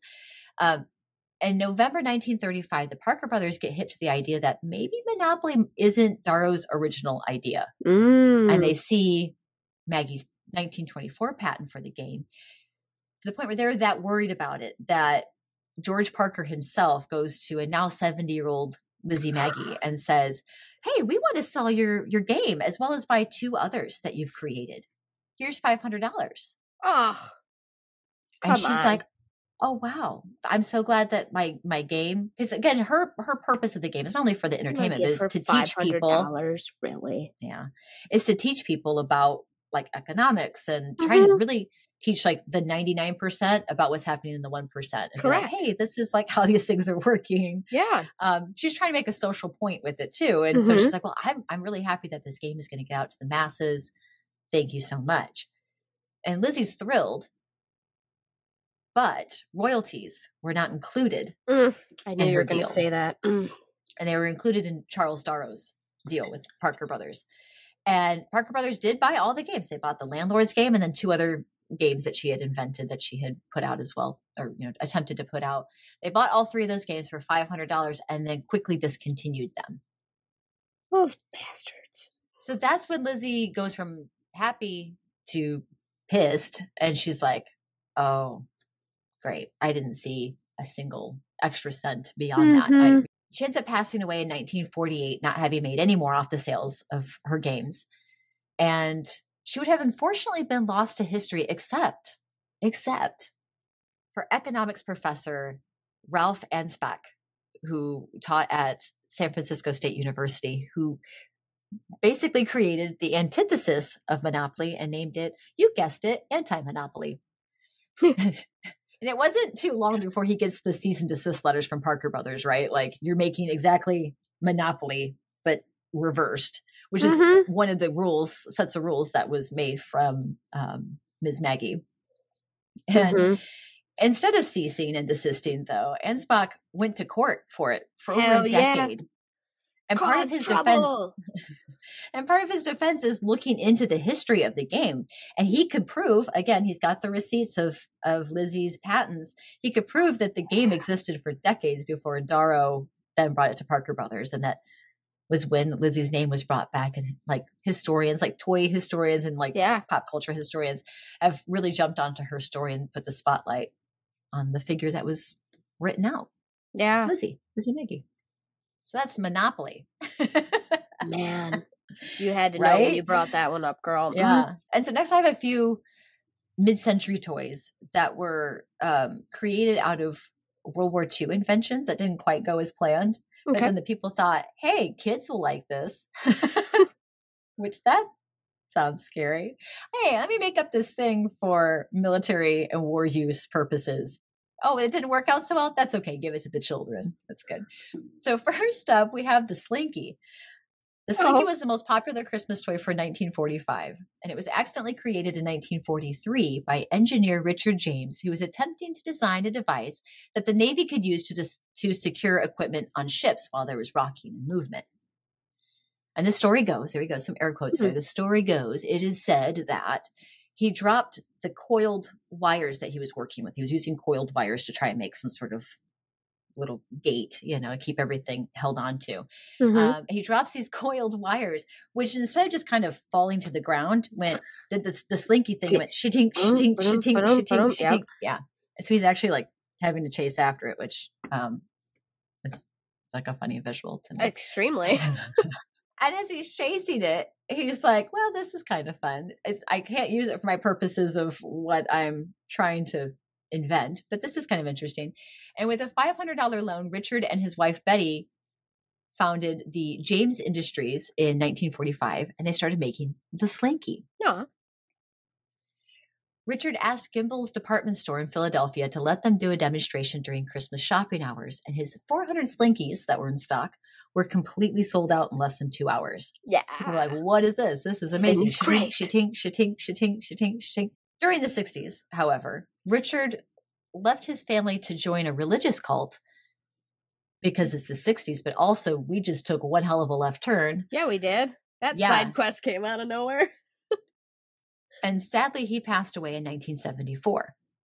Betty really doesn't have her husband. Not only was he in a cult, but now he's passed away. She is a single mother of 6. She goes all in financially on the Slinky. Oh, God. Remortgages the house. And she takes it to a toy show in New York in 1963, where it catches a second wind, mercifully, and sells out.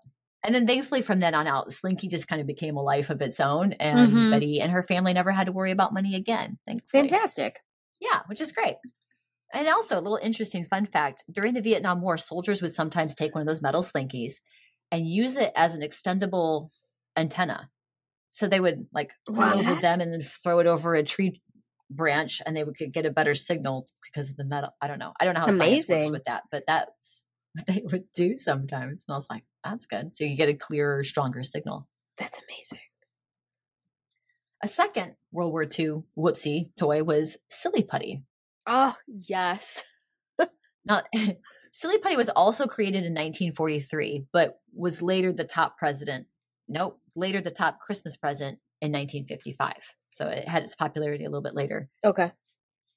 Historians are not quite sure who to credit with the invention of Silly Putty, but everyone does agree that it was a whoopsie daisy. So, you know how during World War II there were material rations, cloth, tin, metal, glass, fabric, and rubber. The government subsidized people to grow hemp, remember? That was in our episode on, which episode was that? With Half-Baked History. Yes. History. Yeah, History of Cannabis. So the scientists were working on some sort of rubber alternative because they needed rubber. And the story goes that some U.S. government-sanctioned chemists were working on said rubber issue, and they came up with this weird material that just couldn't really hold a rigid, solid shape. It kind of was, it would stretch, it kind of melted a little bit, it like would bounce. So as a rubber substitute, it totally sucked.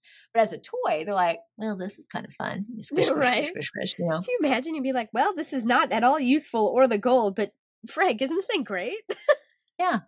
And they just packaged it and like, Silly Putty, here you go. And the weird thing is it debuted about $1, like a little less than $1, which was kind of expensive for the 50s. You know, that's like an expensive item. Yeah. But the price hasn't really changed. Like if you go and you buy some Silly Putty, it's not like 50 cents or anything. It's like still $1 for the most part, you know? So yeah. And it's right next to that Silly stuff Putty. where if you jam your hands into it, it farts. Yeah. Flarp. Okay. I was going to say kids my age would know it as GAC, which originally came out from Nickelodeon. GAC, Flarp, Silly Putty. Now, the late 70s is where we get a pivot of toys becoming electronic. This is where it begins. So in 1977, the Atari 2600 game system. Here it is. Biggest toy in 1977. Kicks off video games and just electronics as toys. Huge, right? Atari. Man. Yep. So for our next toy, we are going to meet inventor Ralph Baer, who had created a number of different electronic games and devices, such as a voice-activated intercom, an interactive video quiz game, a talking aircraft altimeter, a talking bicycle speedometer and odometer, a programmable remote record changer. Love it. The first light gun video game, which made me think like Duck Hunt sort of thing, like a light gun. That's what I was thinking. Oh, like I thought Galaga. Interesting. Okay. Well, light gun video game. Yeah. That makes me think that it's like another attachment and not so much like not that important. What is important is the talking doormat that he invented, the chat mat.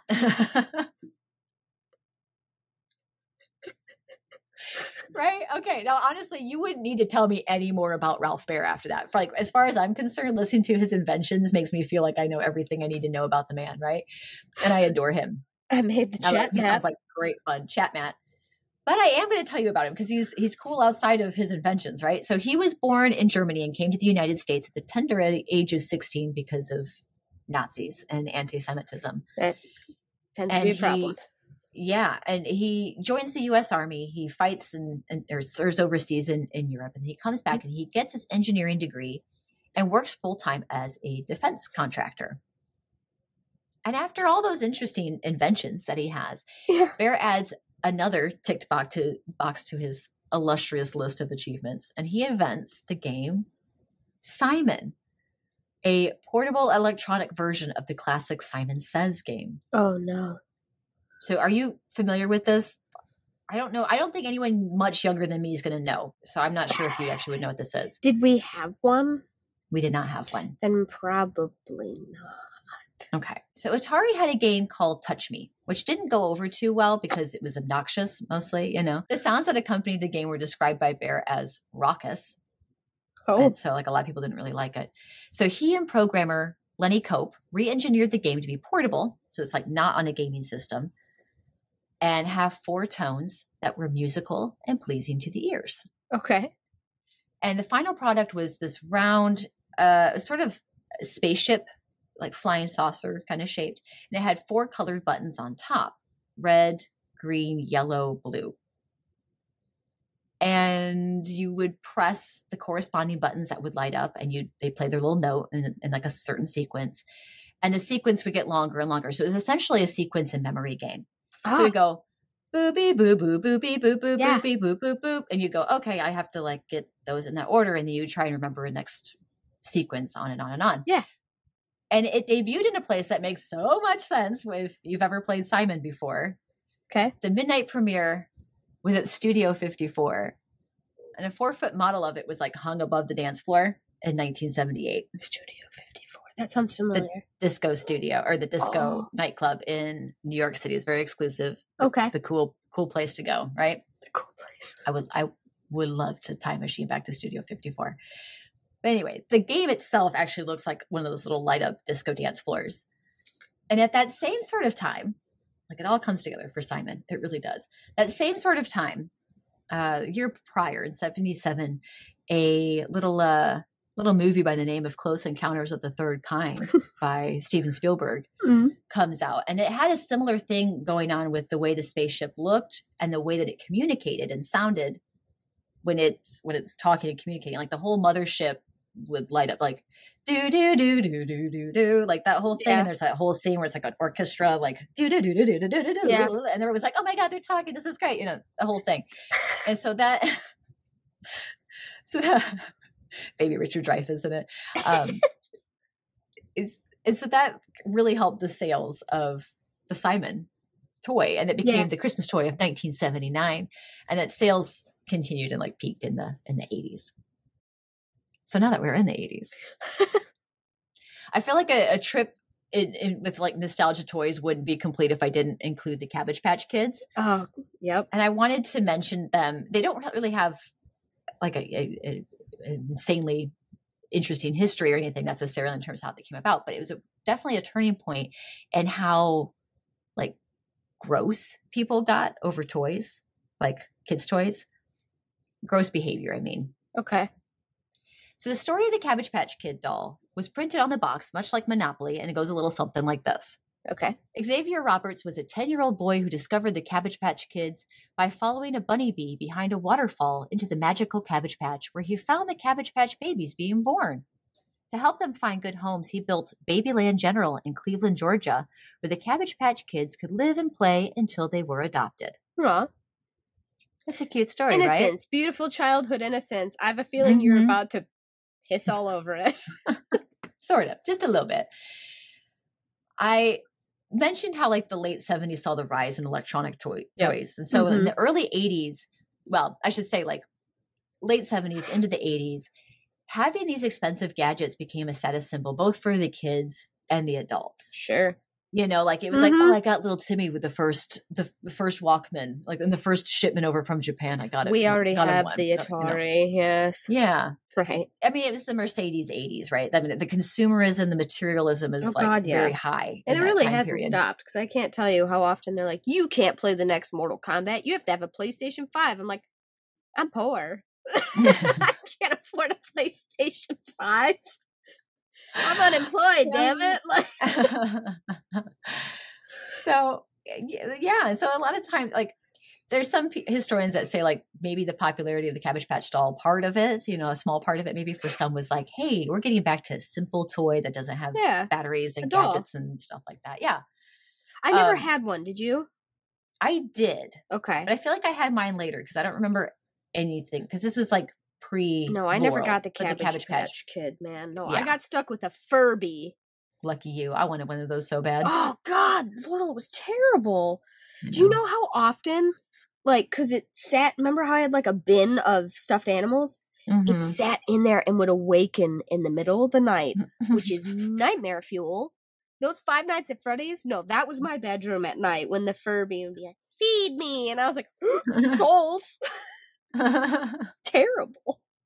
They were kind of creepy and weird. I wanted one Furby so bad, scared though. me. I did not like Furby. I expected it to like turn into a gremlin, like after you showed me Gremlins, and I just thought it was coming for me. I thought it was getting the steak knives, and yeah. I had a lot of weird, like, childhood trauma that we're unpacking today. Yeah. Got a lot to unpack sometime. Well, 2024 is going to be a new year. Sure is.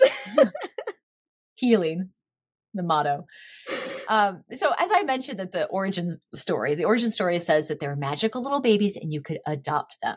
Correct. Right? So that Babyland general that I mentioned in the story, Yeah. it was a real place. That was his store. He called it Babyland General, and he had converted this old medical clinic into a store where he'd have the employees dress up as nurses and have them like walk around and interact with the little baby dolls in their incubators and their It's kind of bassinets and magical, cribs. actually.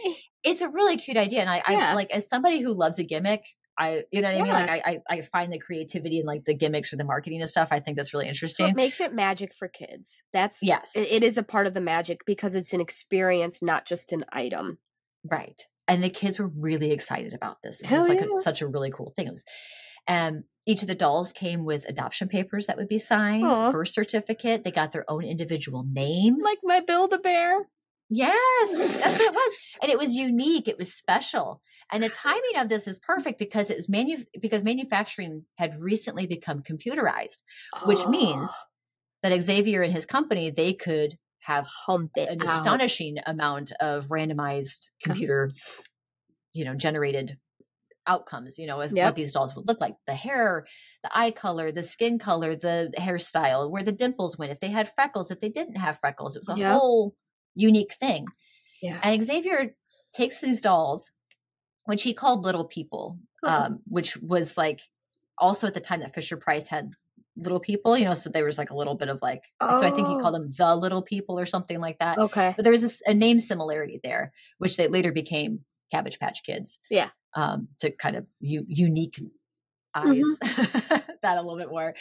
But he takes these dolls in this massive campaign, this publicity marketing tour, and people ate it up. And the demand for these dolls, even as they were released, was unheard of. Right. Now, I mentioned with some of these other stories, some of the toys that I mentioned earlier, they sold out. And people would be like, okay, they sold out. And, that happens. And the manufacturer just have to make more. And people would patiently wait until they came back out again and hit the stores. But the supply doesn't meet the demand. And the manufacturers are just like trying to keep up with this. Now, I'm no economist, but I understand the basics of supply and demand. Yep. And this time around, the sellouts, instead of just selling out, people being like, oh, we'll just wait till more come. It turns into this unadulterated chaos. Oh, God.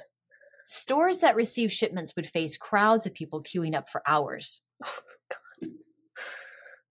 They'd put the toys out and there would be fist fights over them. It sounds like a Black Friday thing.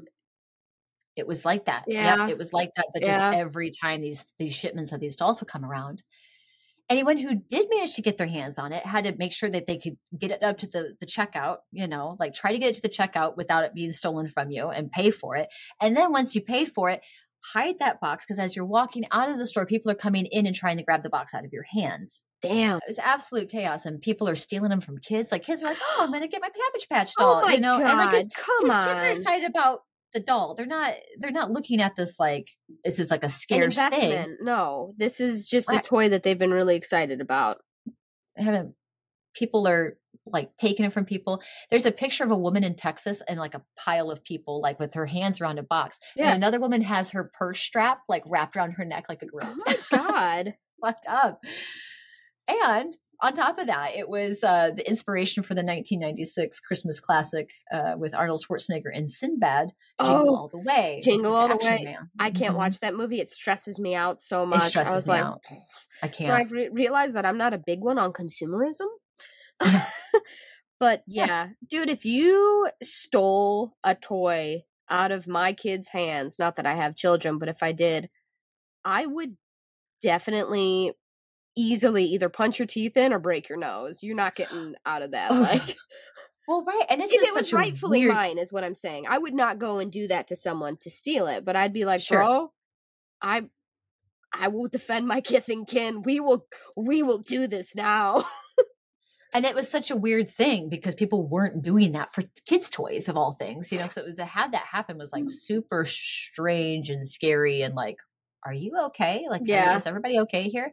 So, Cabbage Patch Kids. So it started there. And there are also like a few threads that you'll find that you can kind of pick through with this story where it has some similar origins to like Monopoly in terms of like how that came about. Mm-hmm. I've seen it in a few articles, as well as one article about a resulting lawsuit and a long legal battle with the woman who claims to have invented the dolls first.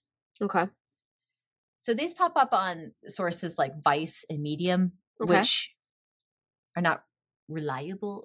I think the most reliable sort of news sources, they have a very specific lens in which they're telling their news stories. Yeah. But to try and follow it out from there, you can get a couple more concrete or more sound like what's sources. like where are you getting that material from?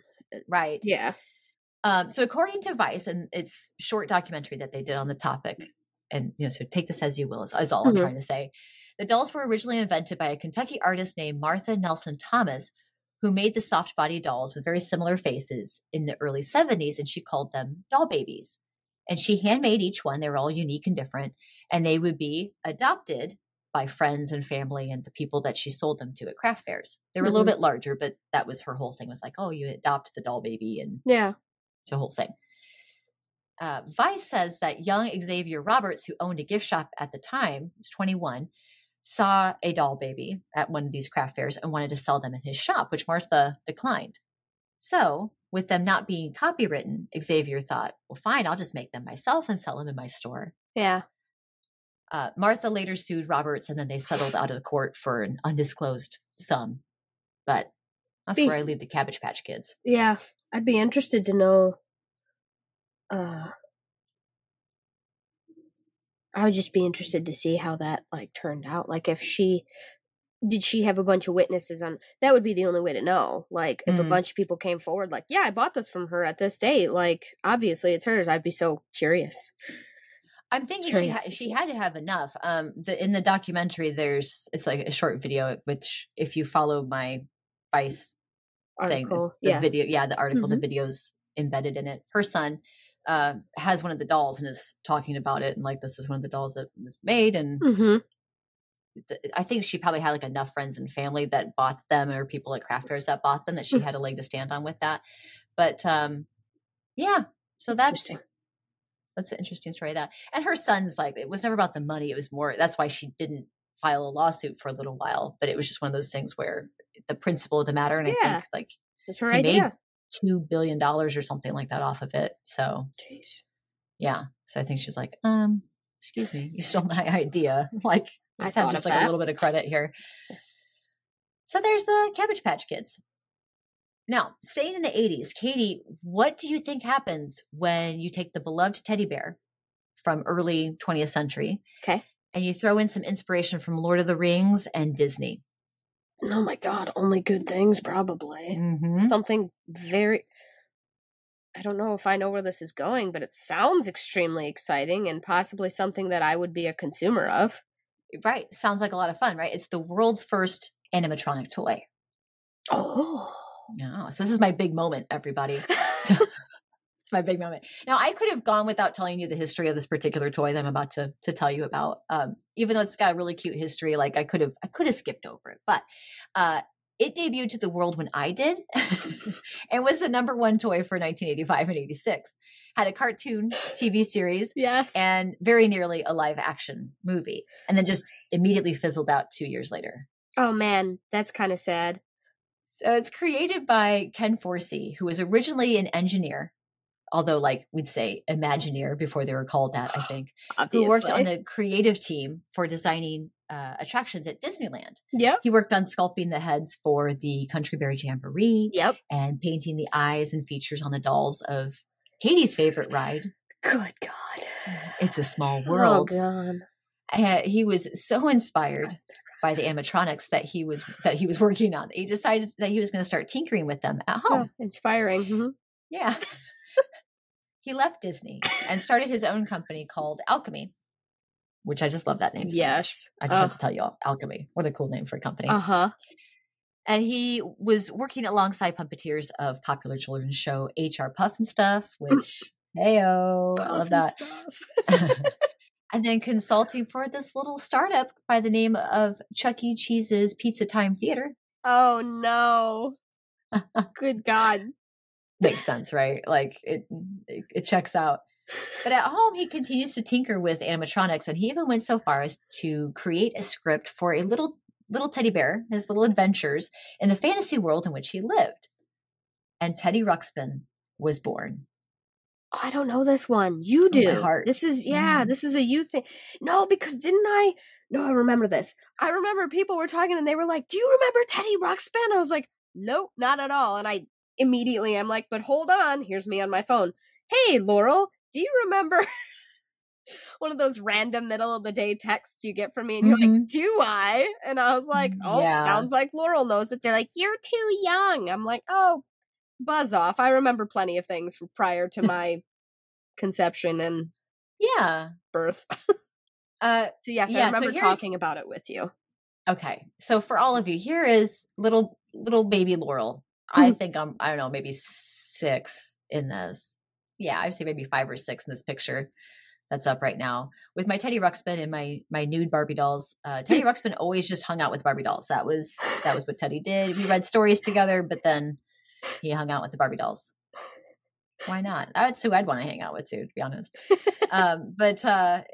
So that's how just loved my little Teddy Ruxpin so much. And Teddy Ruxpin was actually a 16-year-old bear. What? I didn't know that until I was really? Why is he 16? He's 16 years old.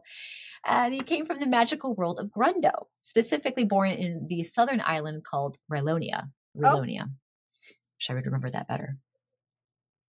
His best buddy was named Grubby, and it was like this 8-legged orange bug creature. Sometimes people were like, "It's a mammal." I'm like, "Are we sure about that?" I don't know. He was interesting. You were afraid of spiders? He was an interesting little guy. Come on now. Yeah. And they were both friends with Grundo's version of Doc Brown, basically, from Back to the Future, who also looked like a whole lot like Maurice from Beauty and the Beast. So here he is. I should probably put a picture of him up here. Crazy old Maurice. And then together, the three of them, they thwarted the evil schemes of this crappy wizard named Tweeg, and there were magical crystals, and it was a whole thing. Damn it, Tweeg.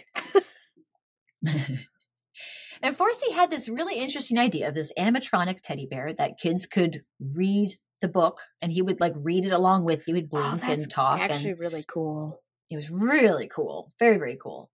And you'd hear all about his adventures in his world and their little stories. And it was really, I loved reading so much when I was a kid. I really feel like it helped me learn reading these bigger stories too, because he would be saying them and I would be reading them with my eyes and following along. And it was, it's just the magic of storytelling. And big names like Hasbro and Jim Henson, they were like, "This is really impressive. This is cool stuff, but we either don't have a need for it right now, like we don't have any projects we're working on where this makes sense, or we don't want to fund it," depending on, who it is. Yeah. But he finally finds his break in former president of Atari, Don Kingsborough. Oh. And Don was into it. He was It's cool. Yes, I didn't know he read along with you. That's actually really cool. So here we go. I'll put a picture up of him here. But he had this like beige vest that went over like a red t-shirt and his little shorts. And the vest was Velcroed. You lift it up. There was a tape deck in the back, and you'd put the cassette tape in there and it would go along to the story. So there were like 60, I think there were 60 books that were written. Holy cow. 150 songs. They had to make sure it was programmed to go along with the words and with the songs and everything. So there was a lot of programming that went into this, depending on which tape that you put into the tape deck. It's amazing. And And a lot of work and effort into it too. Yeah. Which really says something, because this is at the beginning of January when he meets Don Kingsborough, who's like, yes, I'm into it. I'm going to fund this idea. We're going to get this on shelves. Within early 1985, wasn't quite January, but early 1985, 6 months later, it's September 1985. Yep. And they turned it into an idea on paper with a little head on a stick, and it hit shelves September 1985. So in 6 months. Just a little nerdo fact for you guys. Atari also had a really quick turnaround time for what ended up becoming probably their worst product, their worst video game. Okay. So 5-month turnaround for E.T. So if anyone knows about what happened with E.T. is they ended up in a bunch of landfills and were thrown out and were horribly unsold and were a big bust. Yeah. Damn. So thankfully Teddy Ruxpin did a little bit better, but it was huge. There were, like I said, there were over 150 songs written to go along with these various cassette tapes. The toy is a massive hit, spins off into a cartoon TV series, and almost a live action movie. But the movie fell through when the toys parent company, World of Wonder, hit financial troubles with one of their other toys that they made. They made laser tag and laser tag guns. And a 19-year-old Leonard Falcon was killed by LAPD, who mistook a laser gun that he had on him for a real gun. Damn. And the company went under. It went under in 1987, but a lot of the voice talent went on to do amazing things. So one of them went on to be the voice for Minnie for a long time in cartoons and movies. Yeah. Another one for Goofy. Another one went on to become the voice for the Furby. Oh God! Feed me. Feed me. One of them it's like a puppeteer for Chucky and like the Child's Play movies, and also like Salem and the Sabrina the Teenage Witch series. Why are animatronics always like on that borderline of horror and wonder? It's a thin line. Thin line. Yeah, but they went on to be voice talent and puppeteers for other things. But so that's Teddy Ruxpin. Huh. I'm going to leave us in the 80s there. I'm going to conclude my half of the episode. It's been a long one. I'm going to conclude my half of the episode in the 90s, which had a lot of interesting little toys and gadgets, and a lot of them have like fun little backstories, like how the Super Soaker squirt gun was another Moopsie creation by military scientists and engineers, where they're like, we want to have something that compresses water and shoots really far.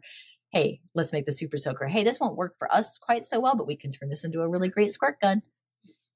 Yeah. Oh, man. The 90s. What an era. The craze of Pokemon, Oh, girl. The Pokemon Don't even trading get cards. Me started. And also, I just wrote in also, like, how fucking weird were Pogs? What's a Pog? Exactly. I was going to say, you wouldn't know what they are, but some of you out there are like, oh my God, Pogs. Yeah. Listener, did you forget about Pogs? I didn't. I loved them. I had so many Pogs and so many Slammers. But what I want to end it on for all of us today is one of the weirdest, wildest toy crazes in toy history. The Beanie Baby.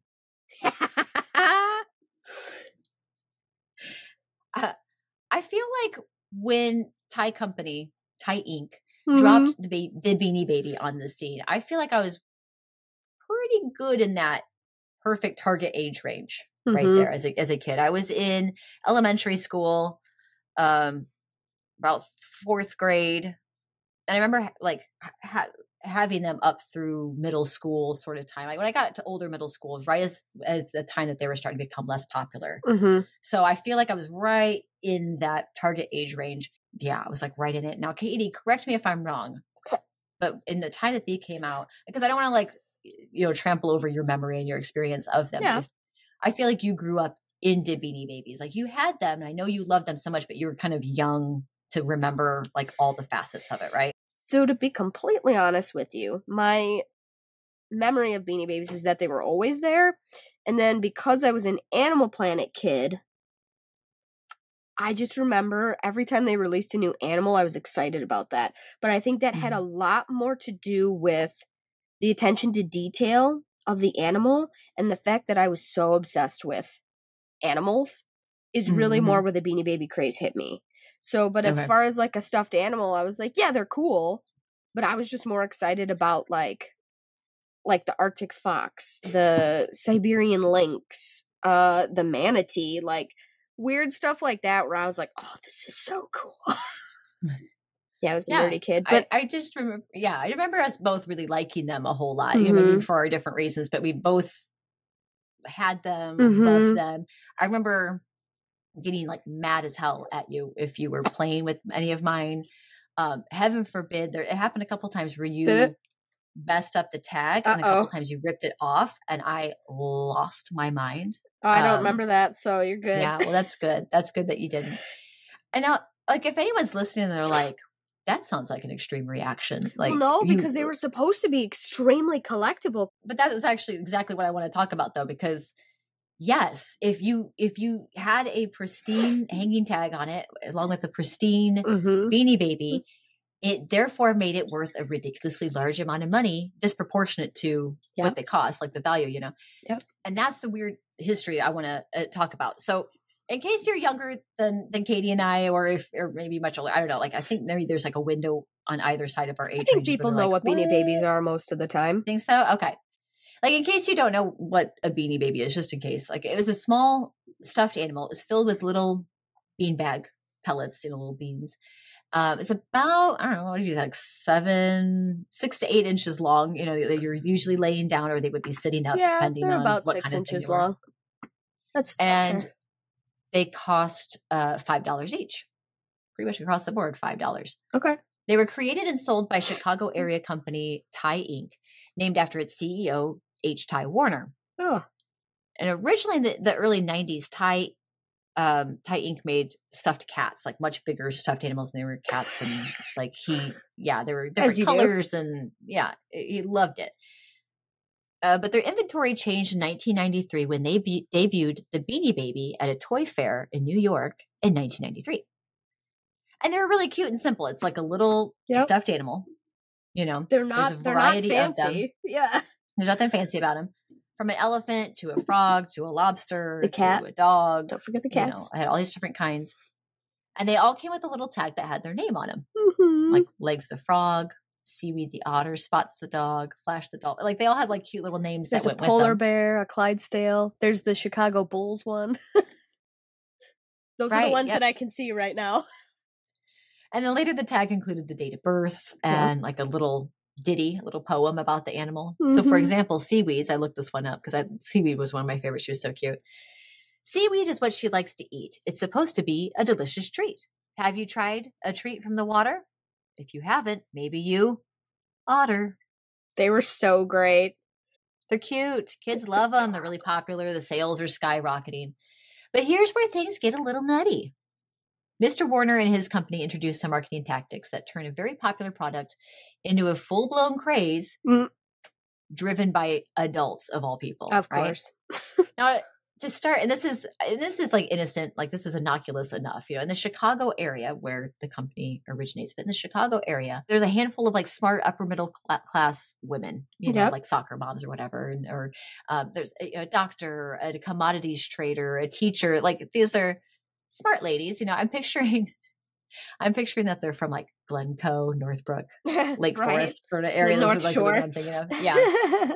And they're just trying to collect the beanbags. They, for whatever reason, they just really love these Beanie Babies. And they're like, wow, there's so many different kinds. I want to collect all of them. Yeah. Collect them. And it'd be the point where, as they're trying to complete their collections, that they'd be racking up these huge phone bills to out-of-state gift shops to ask them about their inventory. Yep. And this hype started to build in this little pocket. I had to travel far and wide to find my Lynx, man.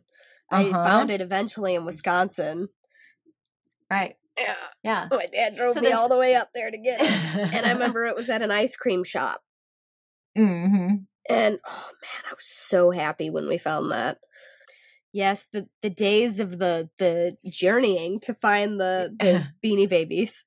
And this little pocket of hype and buzz around these Beanie Babies with these women that picks up, and the word of these small groups of collectors really gets fanned by the flames of early internet. Mhm. Basically, the internet's such an early concept at this point, but there's like discussion boards and these things start trickling around faster, than the word of mouth through means of, electronic means and the internet. And now we're going to add to the mix. In 1995, Ty announces that some Beanie Babies are going to begin getting retired by the end of the year, which then creates this artificial scarcity and turns up the heat on collectors trying to make sure that they get certain ones before the end of the year.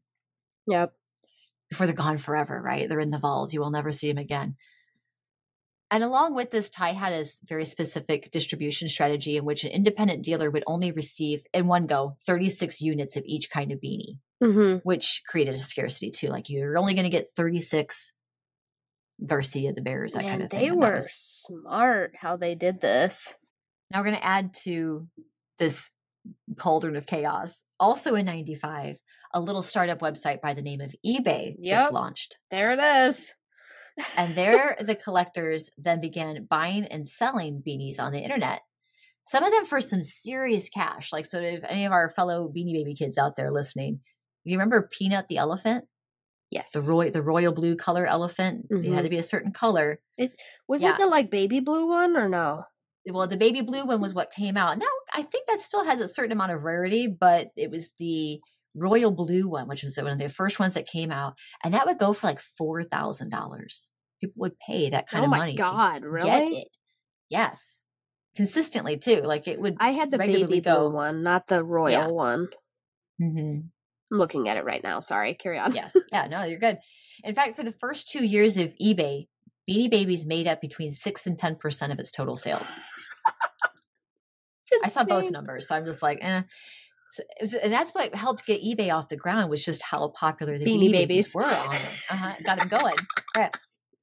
Collectors created and then sold a pricing guide that speculated at the worth of all these Beanie Babies, all of the different Beanie Babies that were made, speculated at their worth in 2008. Yep. I wonder if anybody else said the year, because that was what it was. It was always like 10 years out. It was like, this has been 2008 when they were going to be sold for thousands and thousands of dollars. Boy. They're going to be so expensive.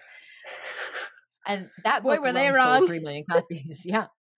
Now people outside this collecting world are going, oh, these like Beanie Baby things, they must be a good investment if they're going to be going for thousands of dollars on the internet. So now let's talk about the crime and all the weird stories that hit the news headlines. Oh, God. At the basic level, there's petty crime, right? There's like the small scale thefts, taking them from homes, backpacks, strollers, cars, things like that. Like, man, where the people see them, they're picking up and taking them. I had no idea that Beanie Babies are like, it's a good thing I hold tight to that, man. Yeah, that's the thing. We as kids, we just loved them. We just loved to have them and carry them around with us. But there's something like in the adult level, there's something so much more like insidious going on and like weird, insidious. But, it's just like, taking toys from kids is insidious. You can definitely label it as such. Yeah.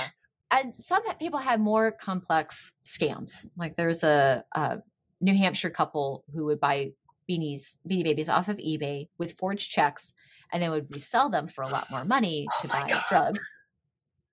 Some scam artists were the seller themselves, who would either never send out the product, would have like these pictures of these beautiful, hard to find Beanie Babies, and then like never actually send them out, never deliver them. That's terrible. Or sold knockoffs, which were coming out overseas, and they would just like post them up with like these grainy early internet photos, and then they would look the same online, right?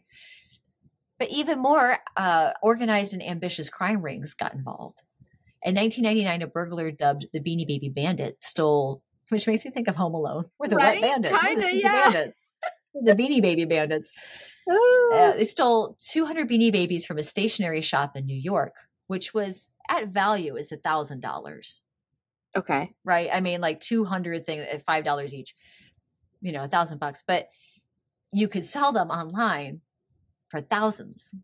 And so, the actual worth that this person could sell was a lot more than what they were actually having to steal them for in the store. So that made it like a really high theft object, because it's not like stealing diamonds, it was like a thing that they could resell for so much more online.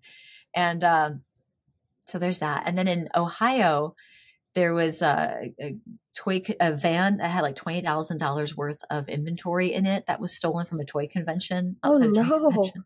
There was a story even that was saying like cops were recognizing the value, like that bear is a $400 bear when they see it, like because they're so used to like seeing what these. Well, especially because when they make reports, they have to document that down with their value, so that when the insurance claims come through later, I don't know if this happened at this point in time, but now you would insurance claim a valuable item that would be documented in the police report. So sure, yeah, okay, yeah, I get it. But something to keep in mind is this is all speculative. Sure, it's worth $3,000 if you can get someone to pay for it, right? That's exactly but this is all like a speculative bubble, right? And so there's God, there's even like the picture of, it's really famous now. It's the picture of the divorced couple with their giant stack of Beanie Babies, and they're like picking through them. Like, these are my Beanie Babies. These are his Beanie Babies, because they had an estimated worth between $2,500 and $5,000. I guess their whole collection was estimated to be that much. So, and they weren't dividing up. Yeah, the story. So, like the story goes, like they weren't dividing up their. That was the whole point. Like was with it the divorce, is like I think I'm looking at it in 1999. They're on the floor. They're crouched on the floor. You'll see them like picking him up, and there they are. And it was really embarrassing for everyone involved because the couple weren't dividing up their Beanie Babies like they're supposed to. He was supposed to, like, what his were was his, hers were hers. The lawyer has his hand like, and because the judge basically was like, right, since you guys can't do this yourselves, I have to sit here. A bailiff has to sit here. Your lawyers have to stand here, and we have to watch you go through this. Wow. And then the couple were like, oh God, this is so embarrassing. Like, and they're like, well, you should have done it. And so they're like, all right, fine. Like it was just a really cringe thing for everyone involved. Well, but anyway, you should have acted like an adult. So there you go. So if you're going to act like a kid, you're going to get treated like a kid. Yeah. You will now do it with supervision. Yeah. Anyway, they hit their peak. Beanie Babies hit their peak towards the end of the 80s. It's like, end of the 90s. So it was like 98, 99 sort of time. Yeah. And Ty announces their 1998 retirements. And they're like, okay, which is what they did every year. At the end of 1998, these are the ones that are going to be retired. And then people, were trying to snatch them up. But a weird thing was that year, they didn't retire them. And so they stayed on the shelves. And it created this moment of like doubt of people being like, oh, well, is this actually a good investment? Are they actually retiring these things? Are they gonna like flood the market again with like the old ones and like try and just create a high, So there's now a question mark above it. Following year, September 1999, Thai Inc. sends out this press release and says, very important notice. On December 31st, 1999, at 11:59 p.m. Central Time, all beanies will be retired, including the above. And everyone was like, wait a second, no more Beanie Babies? Like, oh my gosh. So if the fans were like, no, please don't discontinue them. We love them. And so a few months later, so around the time that they're, quote unquote, retiring all of them, Thai Inc. then's like, oh, no, just kidding. We're going to make a new Beanie Baby line altogether. And we're going to start it off in the new millennium. We'll have a Star Spangled Banner. We're going to call it the beginning. It's going to be its new name. Okay. And so then people were like, again, that question mark gets bigger. We're like, oh, well, try and fabricate like a sense of scarcity with these, or are you trying to rekindle hype around Beanie Babies? Because at this point, the sales were starting to wane a little bit. Yeah. With that, the bubble, just as quickly as it became exciting and everything for collectors, it burst, and people were left with all this inventory and all these Beanie Babies that they can't sell for anything now. Right. And that's the thing, for those of us who like had them and loved them as a toy, we still have them. But I remember like as a kid, because I was towards the older end, the age I think that they were appropriate for. I remember thinking I had one of been those in high school by that point. Yeah. Well, just about. Yeah. 2000 was when I was going into high school. Yeah. So like I was older, middle school, like, 7th, 8th grade. That's like not you don't cool. really play with stuff. I still had them. I wasn't playing with them. Right. But I remember then thinking about them, that with my little pricing book, like, oh, in 2008, like I could resell these and like have money for them. So like, that's why you got mad at me. Oh yeah, like if you ripped the tag off, I was pissed because I was like, oh, well, I ripped the tag off. I remember being very young, playing with them, and always being like, okay, be careful with the tag. Because I would like get mad at you about it. Maybe that's where that came from. I think it was the Siamese cat that you ripped the tag off of. Oh damn. I think I remember it being one of my cats or the bear. I'm not sure. Anyway, it doesn't matter. But I remember at the time, like as a kid, I'd be like, it's probably over here in this bag because you probably gave them all to me. It's probably sitting over there right now. Yeah, I think I probably just gave you my Beanie Babies. I would think. You had the polar bear. I can see it, and I know that one was yours because polar bears. I had the Diana one in my basement. Oh, do you? I think it got in the Barbie collection. Oh, nice. So I had the Diana one like in a box. Yeah, you had a lot of Barbies. Like, oh, you had cool Barbies. I like my Barbies, yeah.